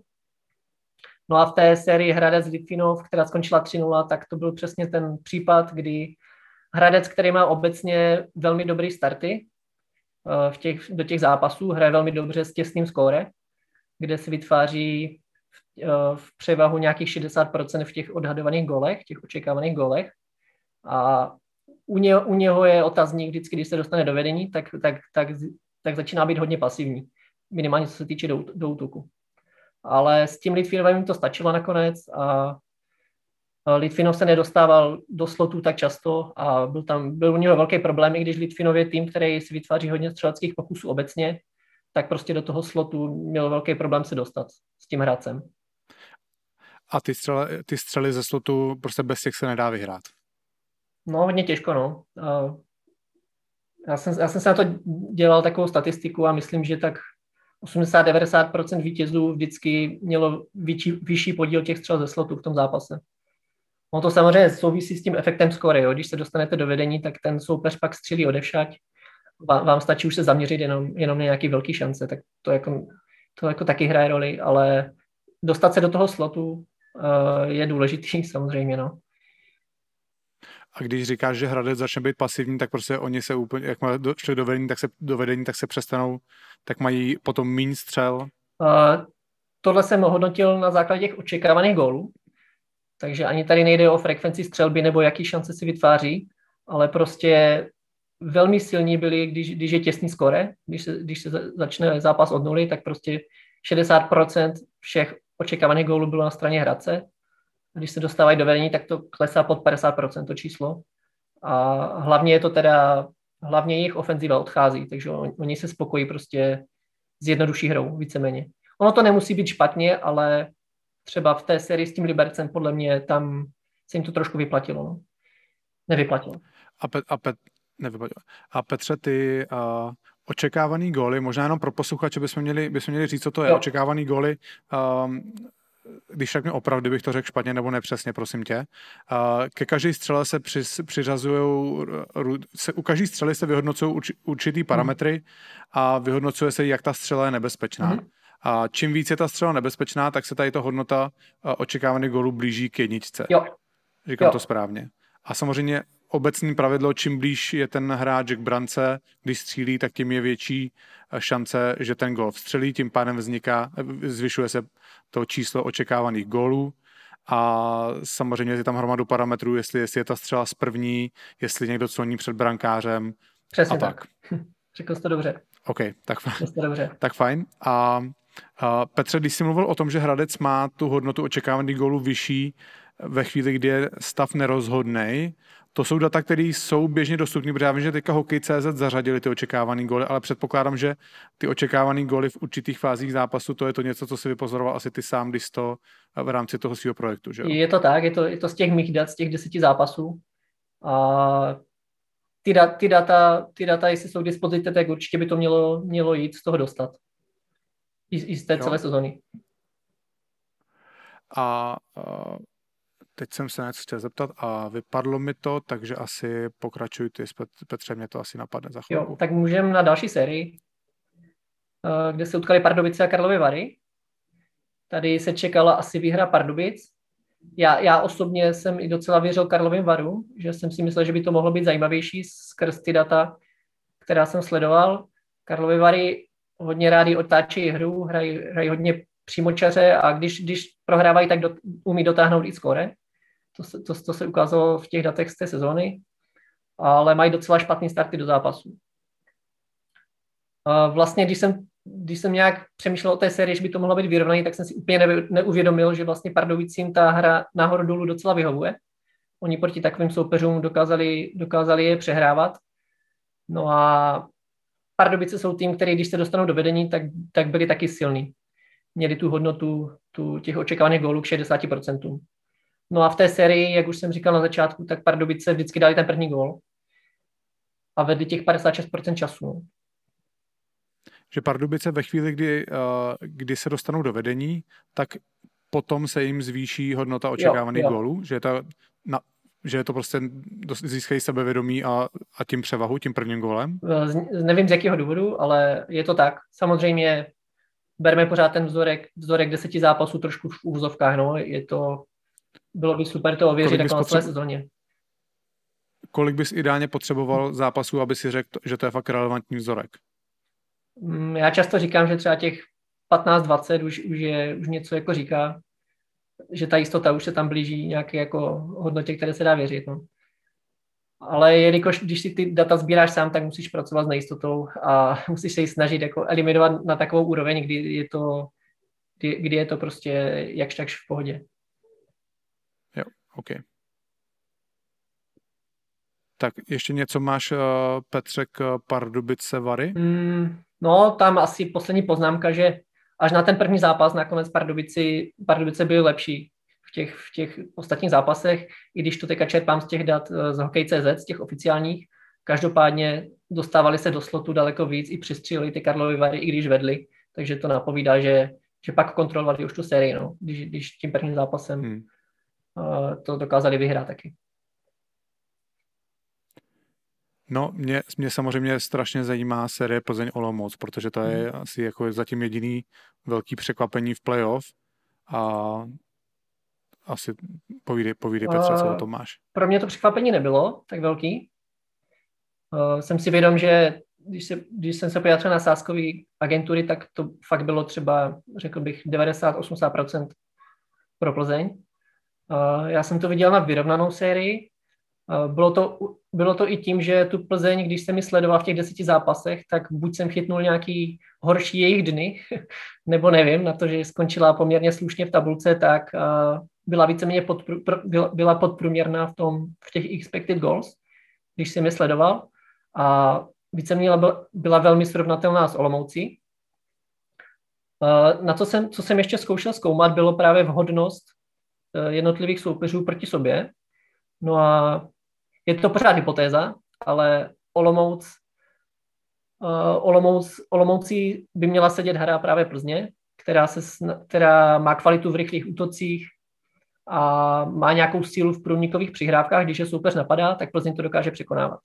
Což Olomouc samozřejmě v napadání úplně neexceluje, spíše se stáhne a ty rychlé protiútoky docela eliminuje. Já jsem měl nějaký testovací data z první poloviny sezóny, kdy jsem se díval, který týmy poráží který. A jelikož mám ty svoje data a vím, jaký styl hrají jednotlivý týmy skrz ty typy útoků, tak mi vycházelo, že Olomouc by na ně mohla sedět. No. Říkám, je to pořád hypotéza, není to výzkum, který bych řekl, že funguje. No. Okay.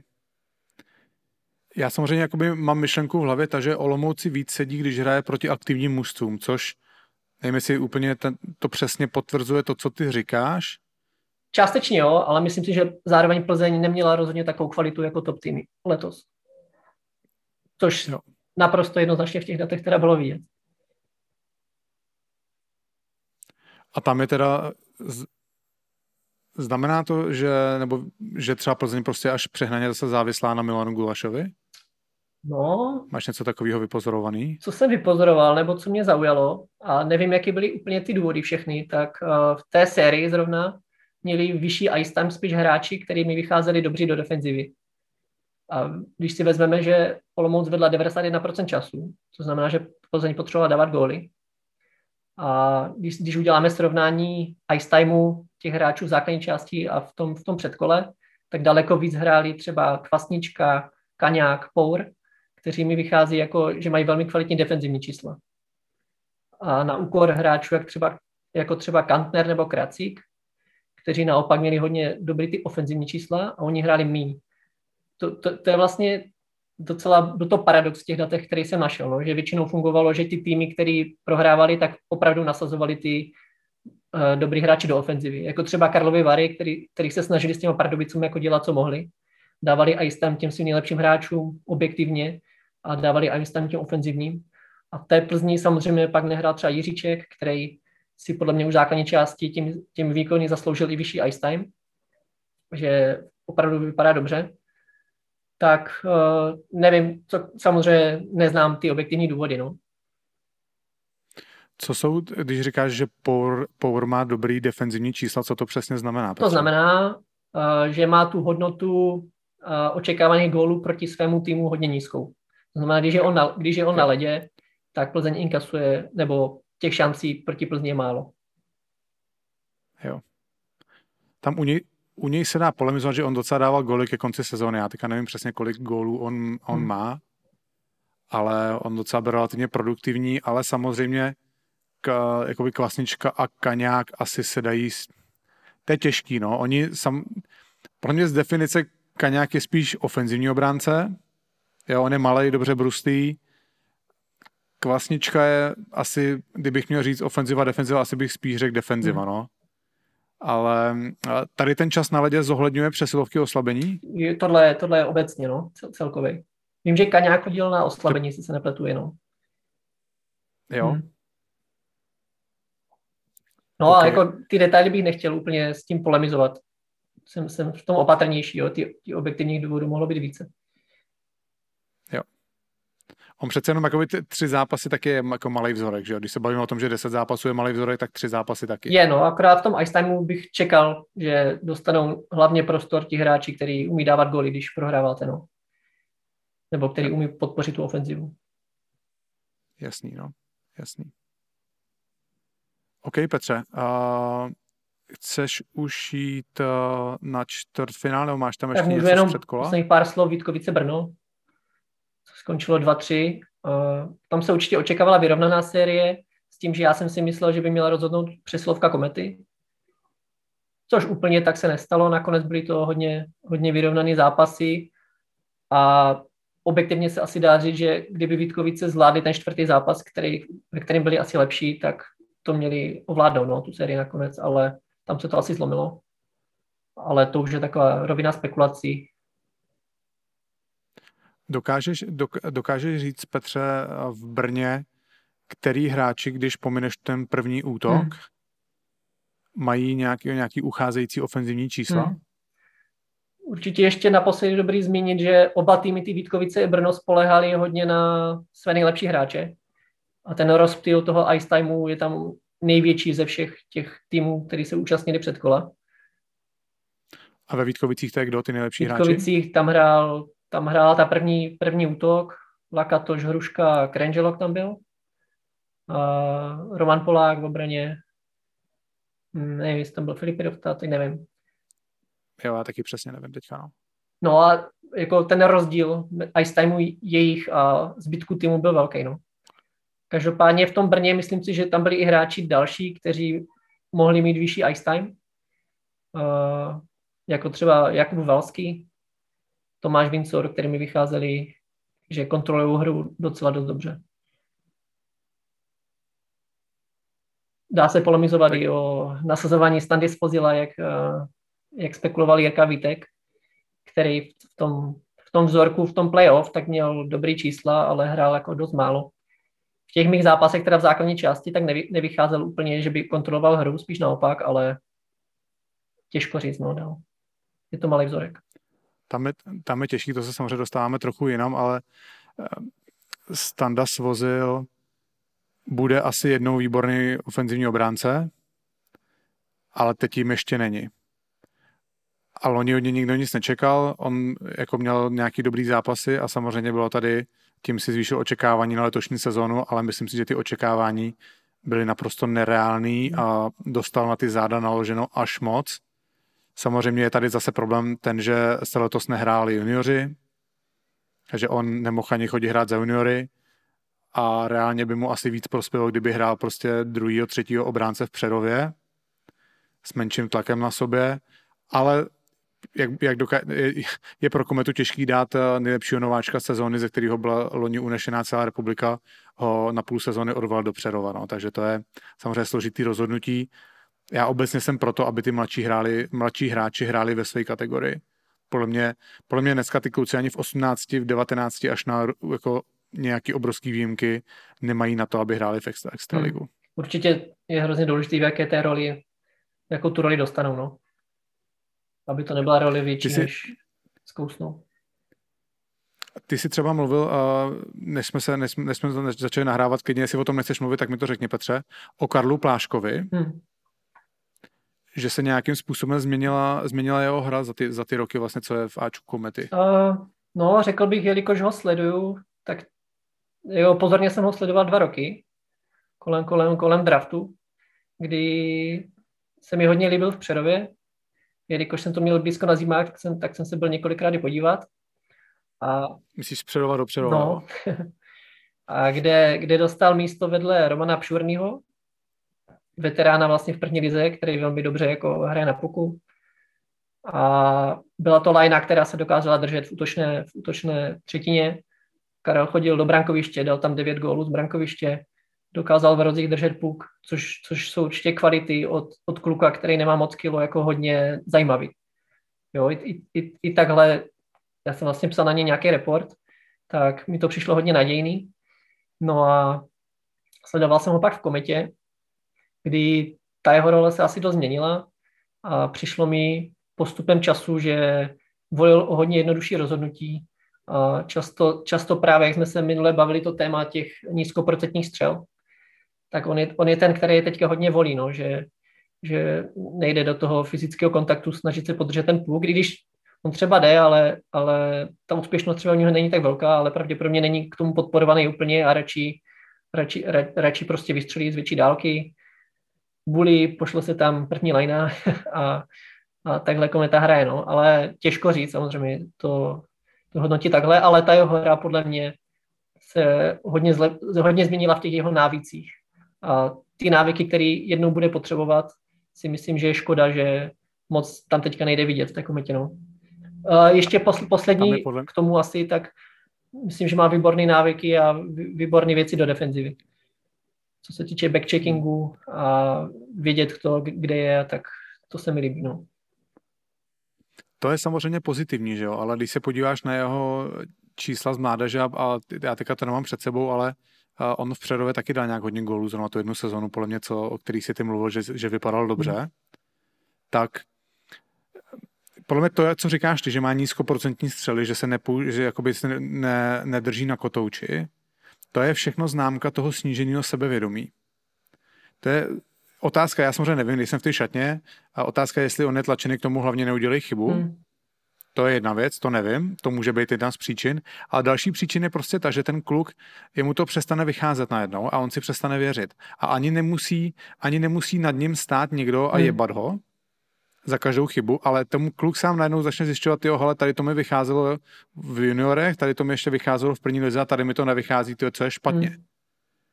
A pak se začne uchylovat tady k těm, alibisticky je hodně přísný, jo, ale prostě vystřelí na bránu, jo, že taková teorie, když vystřelíš na bránu, nikdo ti nic neřekne a začne stagnovat. A právě je hlavní úkol toho managementu, toho trenéra, tohle identifikovat a toho hráče, ten prostě tomu Karlovi by podle mě prospělo, kdyby šel na celou sezonu do první ligy. Byl v tom mužstvu první ligy, odehrál si tam celou sezonu, odehrál si tam playoff, bude tam hrát první, druhou lineu, bude hrát přesilovky a tam získá to sebevědomí a ty návyky. A pak přijde zpátky a bude to úplně jiný hokejista. A takhle podle mě reálně hrozí, že se tam utrápí v tom Brně. A samozřejmě nevím, koho Brno má příští rok, nechci být skeptický, ale myslím si, že ta sezona, pokud s tím neudělají nějaký zázrak, nebude vypadat o moc jinak, než vypadalo letos. A to je pro mladého kluka podle mě strašná zátěž. Psychická. Vidím, že mi na to nemáš co říct, Petře, takže jdeme. Souhlasím s tím, že by mu pomohlo hrát tu první ligu, kde by dostal tu roli, kterou ani ne kterou potřebuje, ale kterou by si měl zlepšovat podle mě v tomhle věku. Což je ta ofenziva. Defenzivu se můžeš naučit kdykoliv později. Přesně. To mi říkal táta, který samozřejmě není žádný analytik, ten mi říká, musíš dávat góly, bránit se naučí každej. A i jsem to zažil já, že já hrál v Americe před 2021, před 15 lety a tenkrát se říkalo, že hrajou ty hráči na farmě a když se v prvním mužstvu zraní hráč do třetí pětky, tak berou hráče ze třetí pětky z farmy. V životě to tak nebylo. Vždycky brali hráče, který byl top 3 v kanadském bodování v tom mužstvu. Jo? Protože a to je přesně, co říkáš ty, Petře, bránit se naučí každej. Ten ofenzivní talent se musí piplat od malička a ten, když nemáš, tak prostě nejsi na tom pravém místě v tu správnou chvíli na tom ledě a to se prostě nedá naučit. No a se myslím, dostáváme pěkně k tomu tématu té kreativity, no. A těch návyků, který je potřeba, aby se ten hráč do těch situací dostával, aby to zkoušel, aby prostě snažil se otvírat ty prostory na tom ledě. Je jasný, že z začátku mu to nepůjde. Ono tohle chce řešit samozřejmě už dřív, než v extralize, no. Než v dospělém hokeji. Ideálně fakt, když ten hráč roste, tak aby dostal dost prostoru na to, aby si mohl dovolit zkoušet nějaké věci, aby prostě atakoval osu hřiště, což je dneska hodně důležitý i v tom NHL, že první myšlenka by ti měla směřovat k tomu, aby se spodíval, jestli je volno na ose hřiště a snažil se vytvářet prostor odtamtud. To je takový jako jeden příklad, no.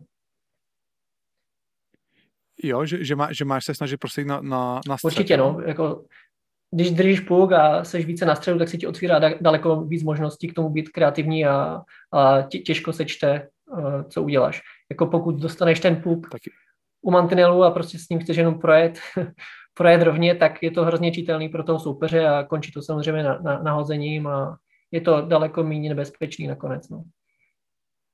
Taky se ti otvírá možnost, Petře, že dostaneš to pěkný dělo ve středu. Určitě, no. No, OK, Petře. Co dál? Posuneme se v těch sériích? Tak, to máme předkolo. Tak, čtvrtfinále. Tam to rychle sfouknu asi těma lehčíma sériema. OK. Sparta Olomouc, tak tam se určitě projevila prostě ta síla. To je jasný, kde Sparta v těch mých datech byla nejlepší v lize, co se týče objemu postupného útoku. To znamená z postupného útoku, který bych ho definoval tak, že získají pásmo, drží se v tom pásmu chvilku a tvoří si tam tlak a šance, tak z toho vytvořila největší objem ze všech týmů v extralize, největší objem té ofenzivy, teda v těch expected goals. Jo. A stejně tak oni jsou výborní v prevenci toho postupného útoku u soupeře, takže hrají dost agresivně a ten soupeř má problém se usadit v pásmu. Což třeba Olomouc, která tu ofenzivu má jako hodně chabou, tak tohle byla jedna z jejich trošku zbraní, že se dokázala v tom pásmu držet a sem tam ty soupeře zavírat. S tou Spartou to měla asi hodně těžký.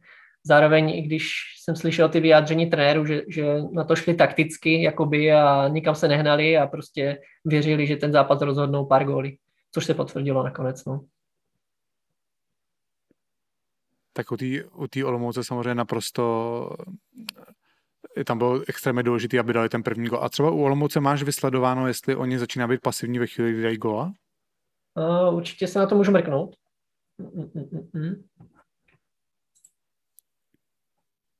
No, protože to bylo, že jo, tak i like to prostě pozná, že jo, ty jsi to řekl, že proti Plzni, já nevím, teďka přesně to číslo 91% času, že vedli. No, Sparta vedla s tou Olomoucí zase přes 70% času a Olomouc, když je těsný skóre, tak jejich hodnota je 51,2%, což je skvělý nadprůměr. No a když je jakýkoliv jiný skóre, tak mají méně 40. Takže jestliže dostanou góla, tak je to, tak jsou tím ochromený. No. A když dají góla, tak se zatáhnou a teďka budeme bránit. Pravděpodobně, no. Prostě mají sílu, když je to 0-0. V těch taktických zápasech vyrovnaných tam sílu mají.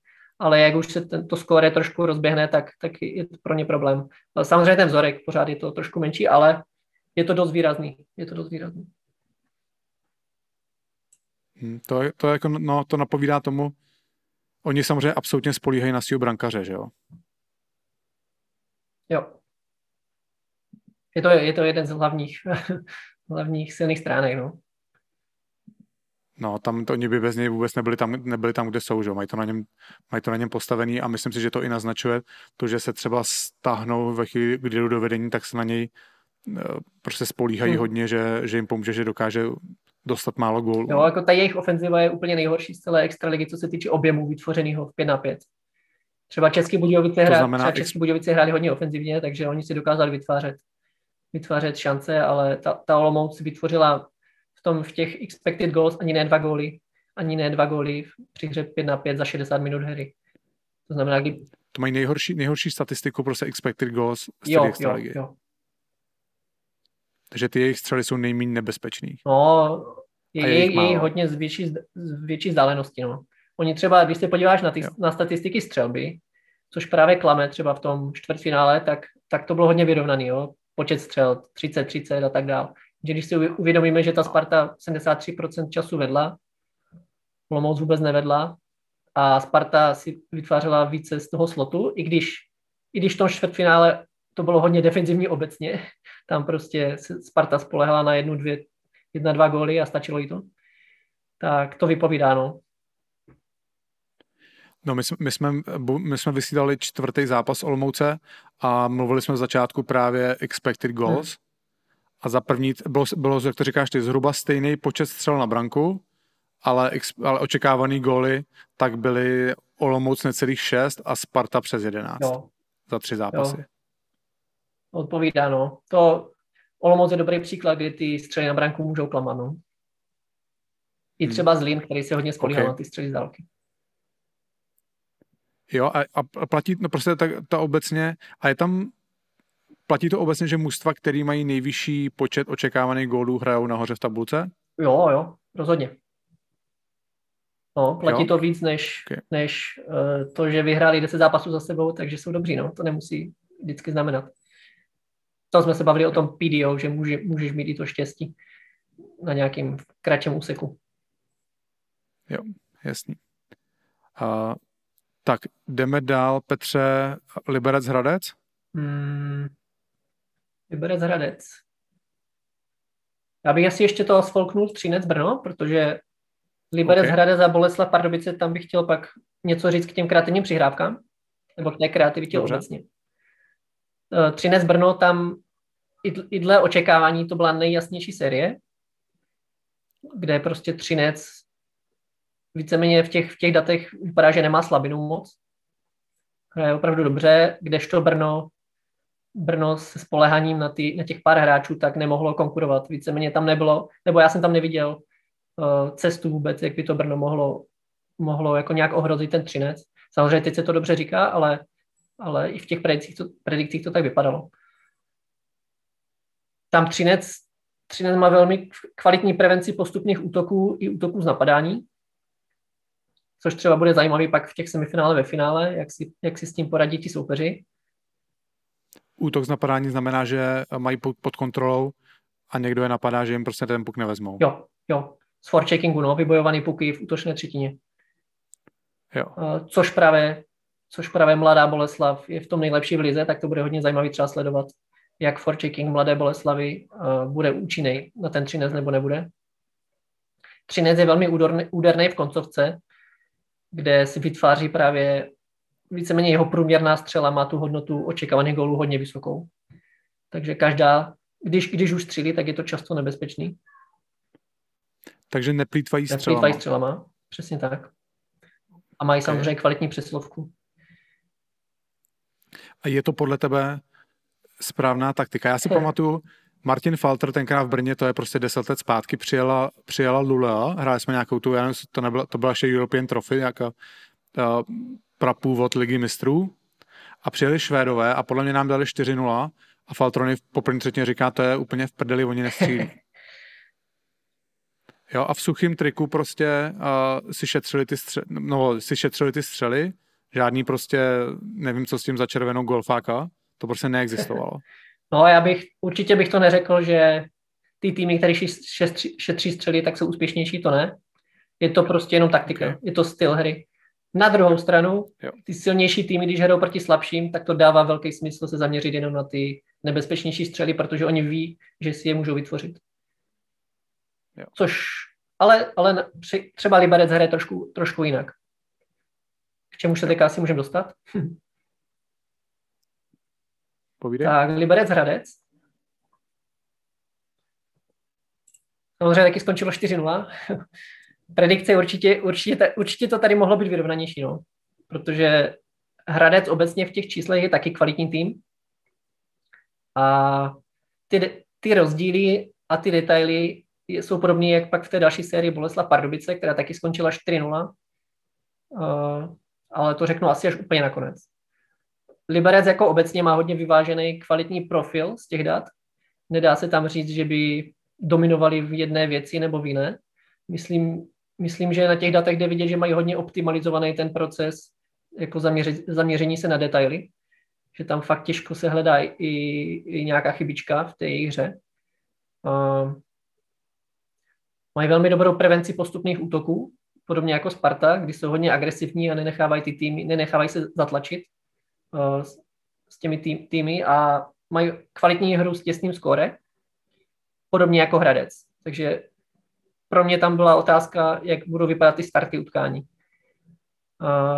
Samozřejmě ta první zápas, kdy se Hradec dostal do vedení 3-0, pak nastal ten otazník, který jsem trošku očekával, jestli Hradec půjde do velké pasivity, jestli se mu to nevymstí. Samozřejmě teďka zase je lehký říkat, ztratit vedení o 3 góly je fakt hodně vzácná událost, takže nechci dělat chytrýho, ale Liberec byl zrovna ten tým, který dokázal tohle využít u toho Hradce, protože tu sílu má. Ten Litvinový neměl, samozřejmě z důvodu, který nechci dál spekulovat, ale to se samozřejmě Liberci povedlo, tady ten první zápas a ten zbytek série už byl v režii toho Liberce.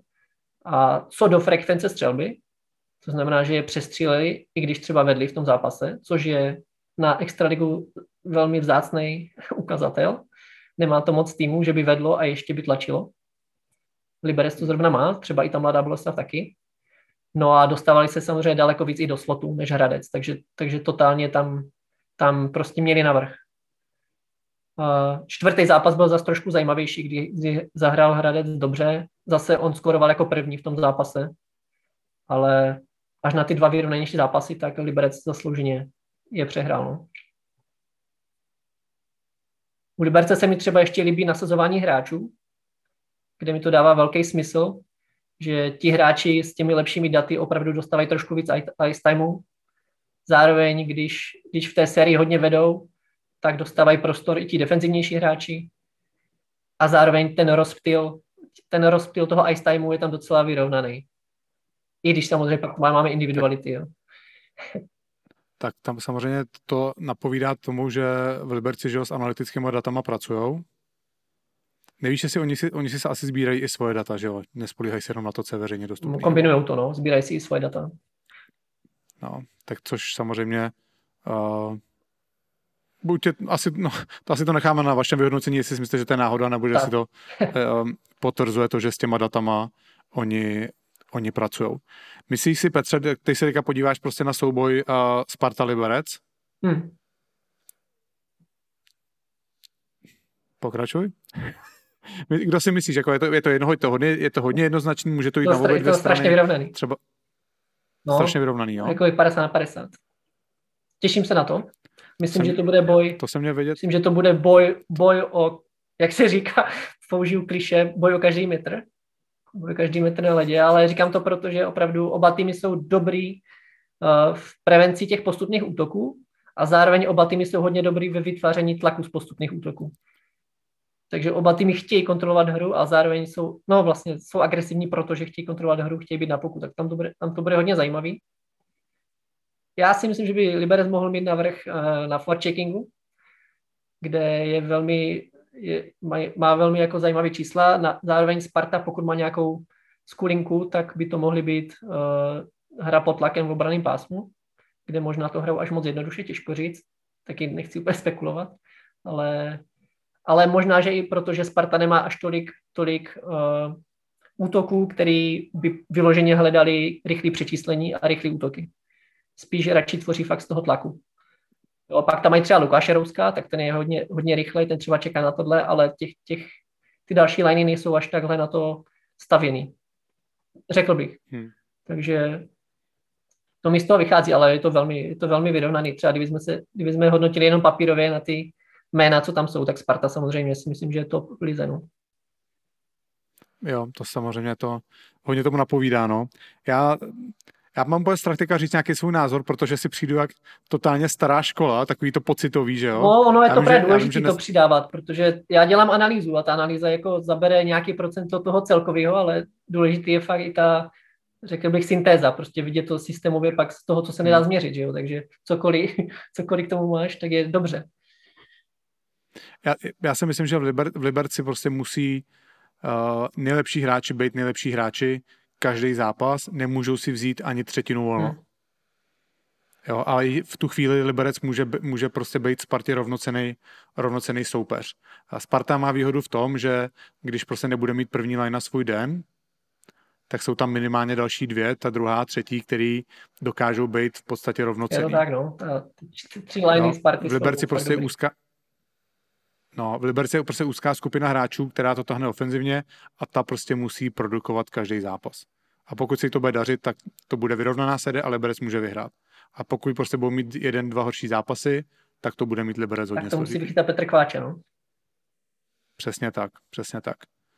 O Petru Kváčovi jsem se bavil teďka s jedním trenérem brankářů extraligového mužstva, není to Martin Falter, a ten říkal teda, že Petr Kváč je výborný brankář, že v podstatě co vidí, to chytí.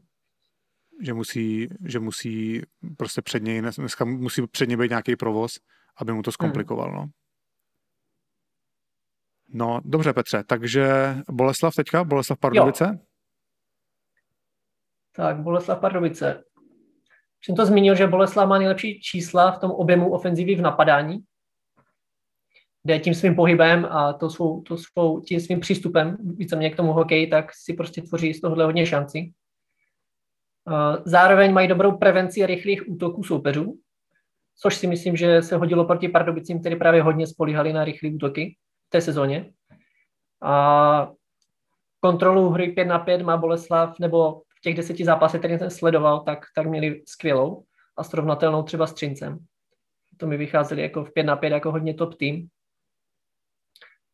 A další věc, u Boleslavy mají většinou povedený starty do utkání, což i v té sérii s Pardubicema nakonec jim trošku pomohlo, kde ten první zápas naprosto ovládli, tam mladá Boleslav dominovala od začátku až do konce, ale myslím, že potom už se ta série hodně vyrovnala, ale byly tam některé detaily v té hře, kde mladá Boleslav očekávaně měla navrch a když třeba se zastavíme u toho posledního 4. zápasu, kdy Pardubice, já jsem většinu toho zápasu viděla i z těch dat, co se týče frekvence střelby i toho, odkud stříleli, tak to byl hodně povedený zápas pro Pardubice, kdy toho prostě měli víc. Oni se tam dostali do velkého vedení a to prostě měli zvládnout. Ta série asi mohla pokračovat, ale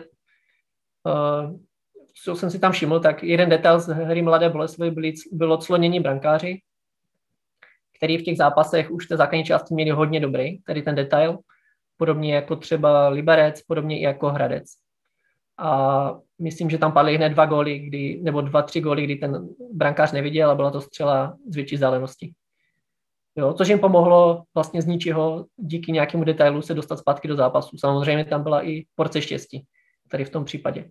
Ale je to detail, který se opakuje v té hře. Jo? Jsou týmy, který ty clony fakt nevyužívají tolik, anebo zároveň neumí odcloňovat víceméně ty hráče soupeře, když to tak řeknu. A tady v té bilanci na to nedávají až takový detail a zrovna ten tým byli Pardubice,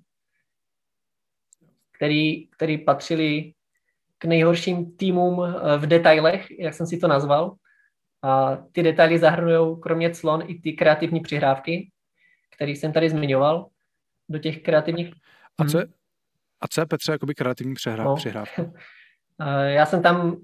Já jsem sledoval 4 typy přihrávek, které nějak z NHL vyšlo, že jsou zajímavější než ostatní.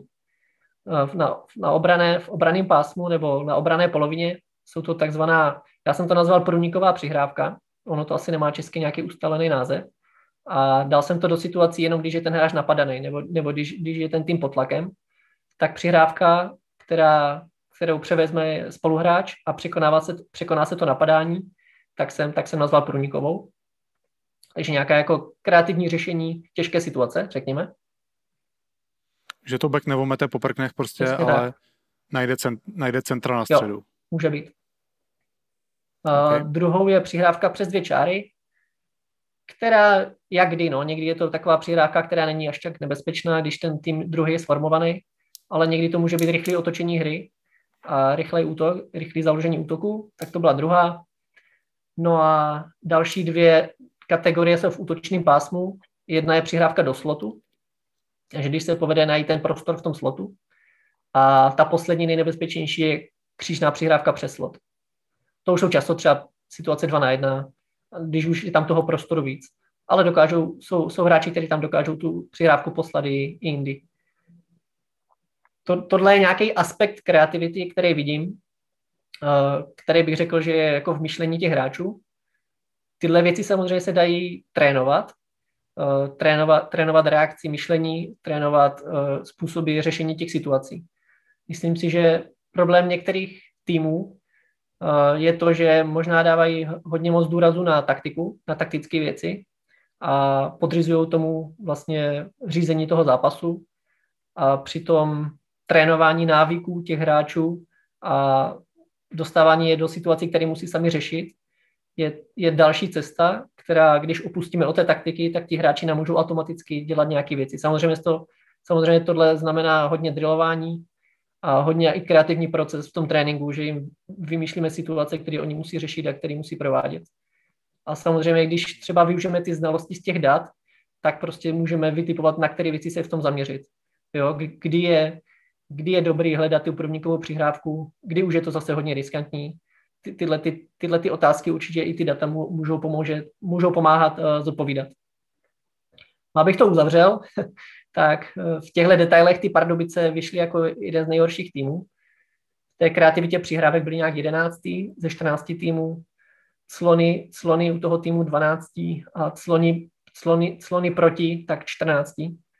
kdežto Mladá Boleslav je víceméně na špici v těch kategoriích, kdy těch kreativních přihrávek byli druzí nejlepší v lize, v Clonách čtvrtí a i Cloni proti jenom byli taky čtvrtí. Podobně Liberec je taky velmi silný tady v tom. Hradec Králové má absenci těch kreativních přihrávek, kdy jsou 13 ze 14 v lize. Jo, že oni nehledají ty řešení v tom přihrávce tak kreativně. U Pardubice samozřejmě otázka, na kolik ty data, protože podle mě to mužstvo se jako v půlce sezóny úplně změnilo, že jo? No, dobrá poznámka. No. Hodně nových hráčů, že ten začátek sezóny prostě to bylo úplně jiný mužstvo.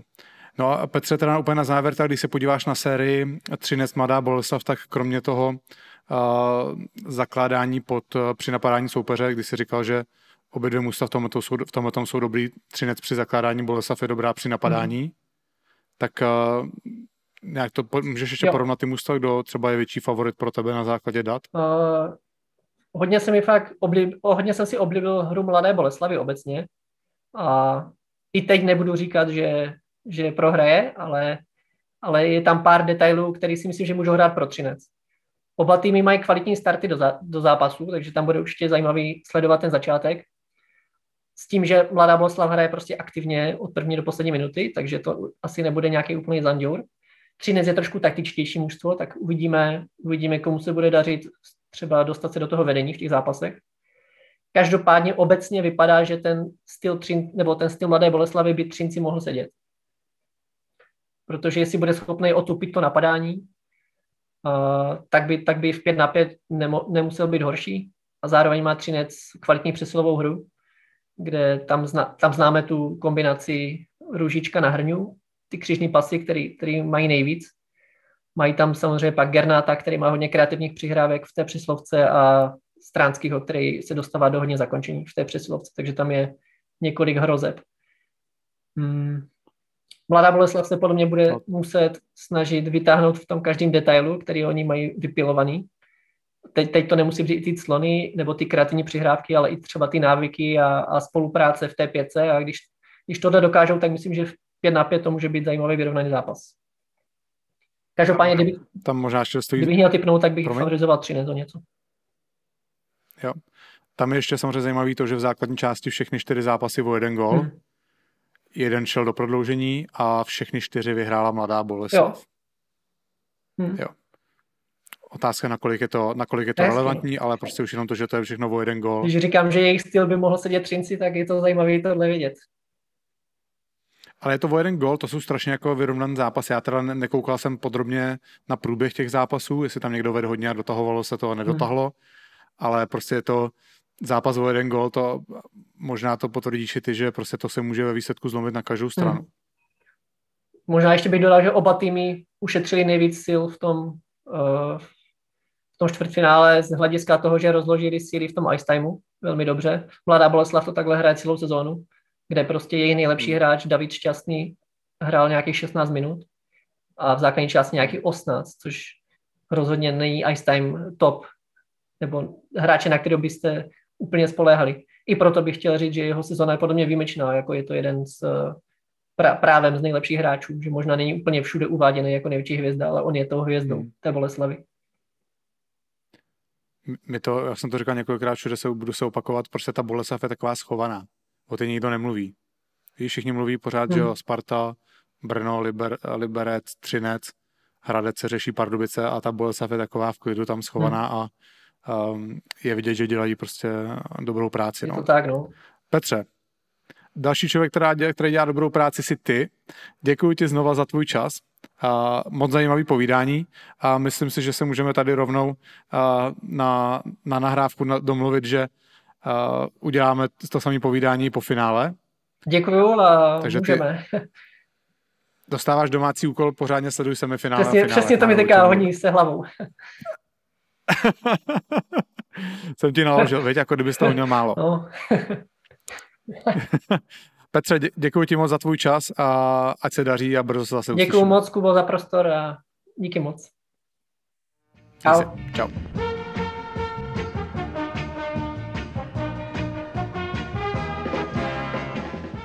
Jakoby, když se vrátím k tomu úvodu před tím rozhovorem, tak ty jsi mluvil snad jako zrychlenej, to já jsem si říkal, jestli se mi tady neseknul počítač. Ty krabe, no Radim Zohorna nebude čekat. Pojď, let's go. Dobře, chtěl jsem jenom říct, že tohle byl rozhovor jako malina. Ale říká se slupnout jako malinu, že jo? Takže tohle byla spíš taková třešnička na dortu našeho dnešního dílu. Ty jsi vocas. Tak pojď. Dál, pojď. Co je to? Náš čas se nachýlil, vážení bombaři. Nebo spíš váš čas se nachýlil. Protože snad jsme vám teda jako zvedli náladu, ale teď už se musíme zase vrátit zpátky ke své práci a vytvářet hodnoty. Jak jsme tady říkali, za chvíli mě čeká taky Radim Zohorna. Takže běžte za svým šéfem a řekněte mu, co skvělýho a úžasného jste dneska zase udělali. Onem. A nebo se běžte věnovat rodině, přítelkyni, rodičům. No ale ještě předtím bychom vám měli říct jednu zásadní věc, než dneska skončíme. Ještě než odejdete, tak se podívejte na svý hodinky, do svých telefonů, na přístrojovou desku, pokud jste v autě, na hodiny v autobuse, v tramvaji, v trolejbuse nebo v čekárně. Tam totiž bývá taky datum. A kolikátýho je dneska? 1. dubna. No, a to je apríl. Nevím, jestli jsme někoho z vás ještě vůbec dokázali nachytat, ale pokud jo, tak máme upřímnou a škodolibou radost. Protože bomby samozřejmě pokračují dál. No upřímně, jestli se někdo z vás na to nachytal, tak jste teda pěkný kukačky. To vám muselo být jasný. Jsem zvědavý, jestli mi bude volat mamina hned ráno, že tu si poslechal úvod a nebude čekat do konce. Ale myslím si, že teď to dojde. Ale... Takže žádný budějce teda. No. A vymyslel to teda Richard. Volá mi teďka dneska v 6 večer. Hele, máme apríl, je v tom Tomáš Kučera, bude to všechno dobrý, bude to pecka. A říká, tak jo. A to jsme spekulovali ještě o webových stránkách, ale pak Tomáš Kučera řekl, hele, tohle je post, který tam fakt všechny jako v Madetě pálí, tak nebudem zbytečně šlapat do vosího hnízda. No. Takže tak, bomby pokračují, pojedeme bomby dál, prosím vás. Toho se nemůžeme vzdát s Richardem přece. No, já mám radost. Tak se mějte a zdar. Děkujeme, mějte se. Čau.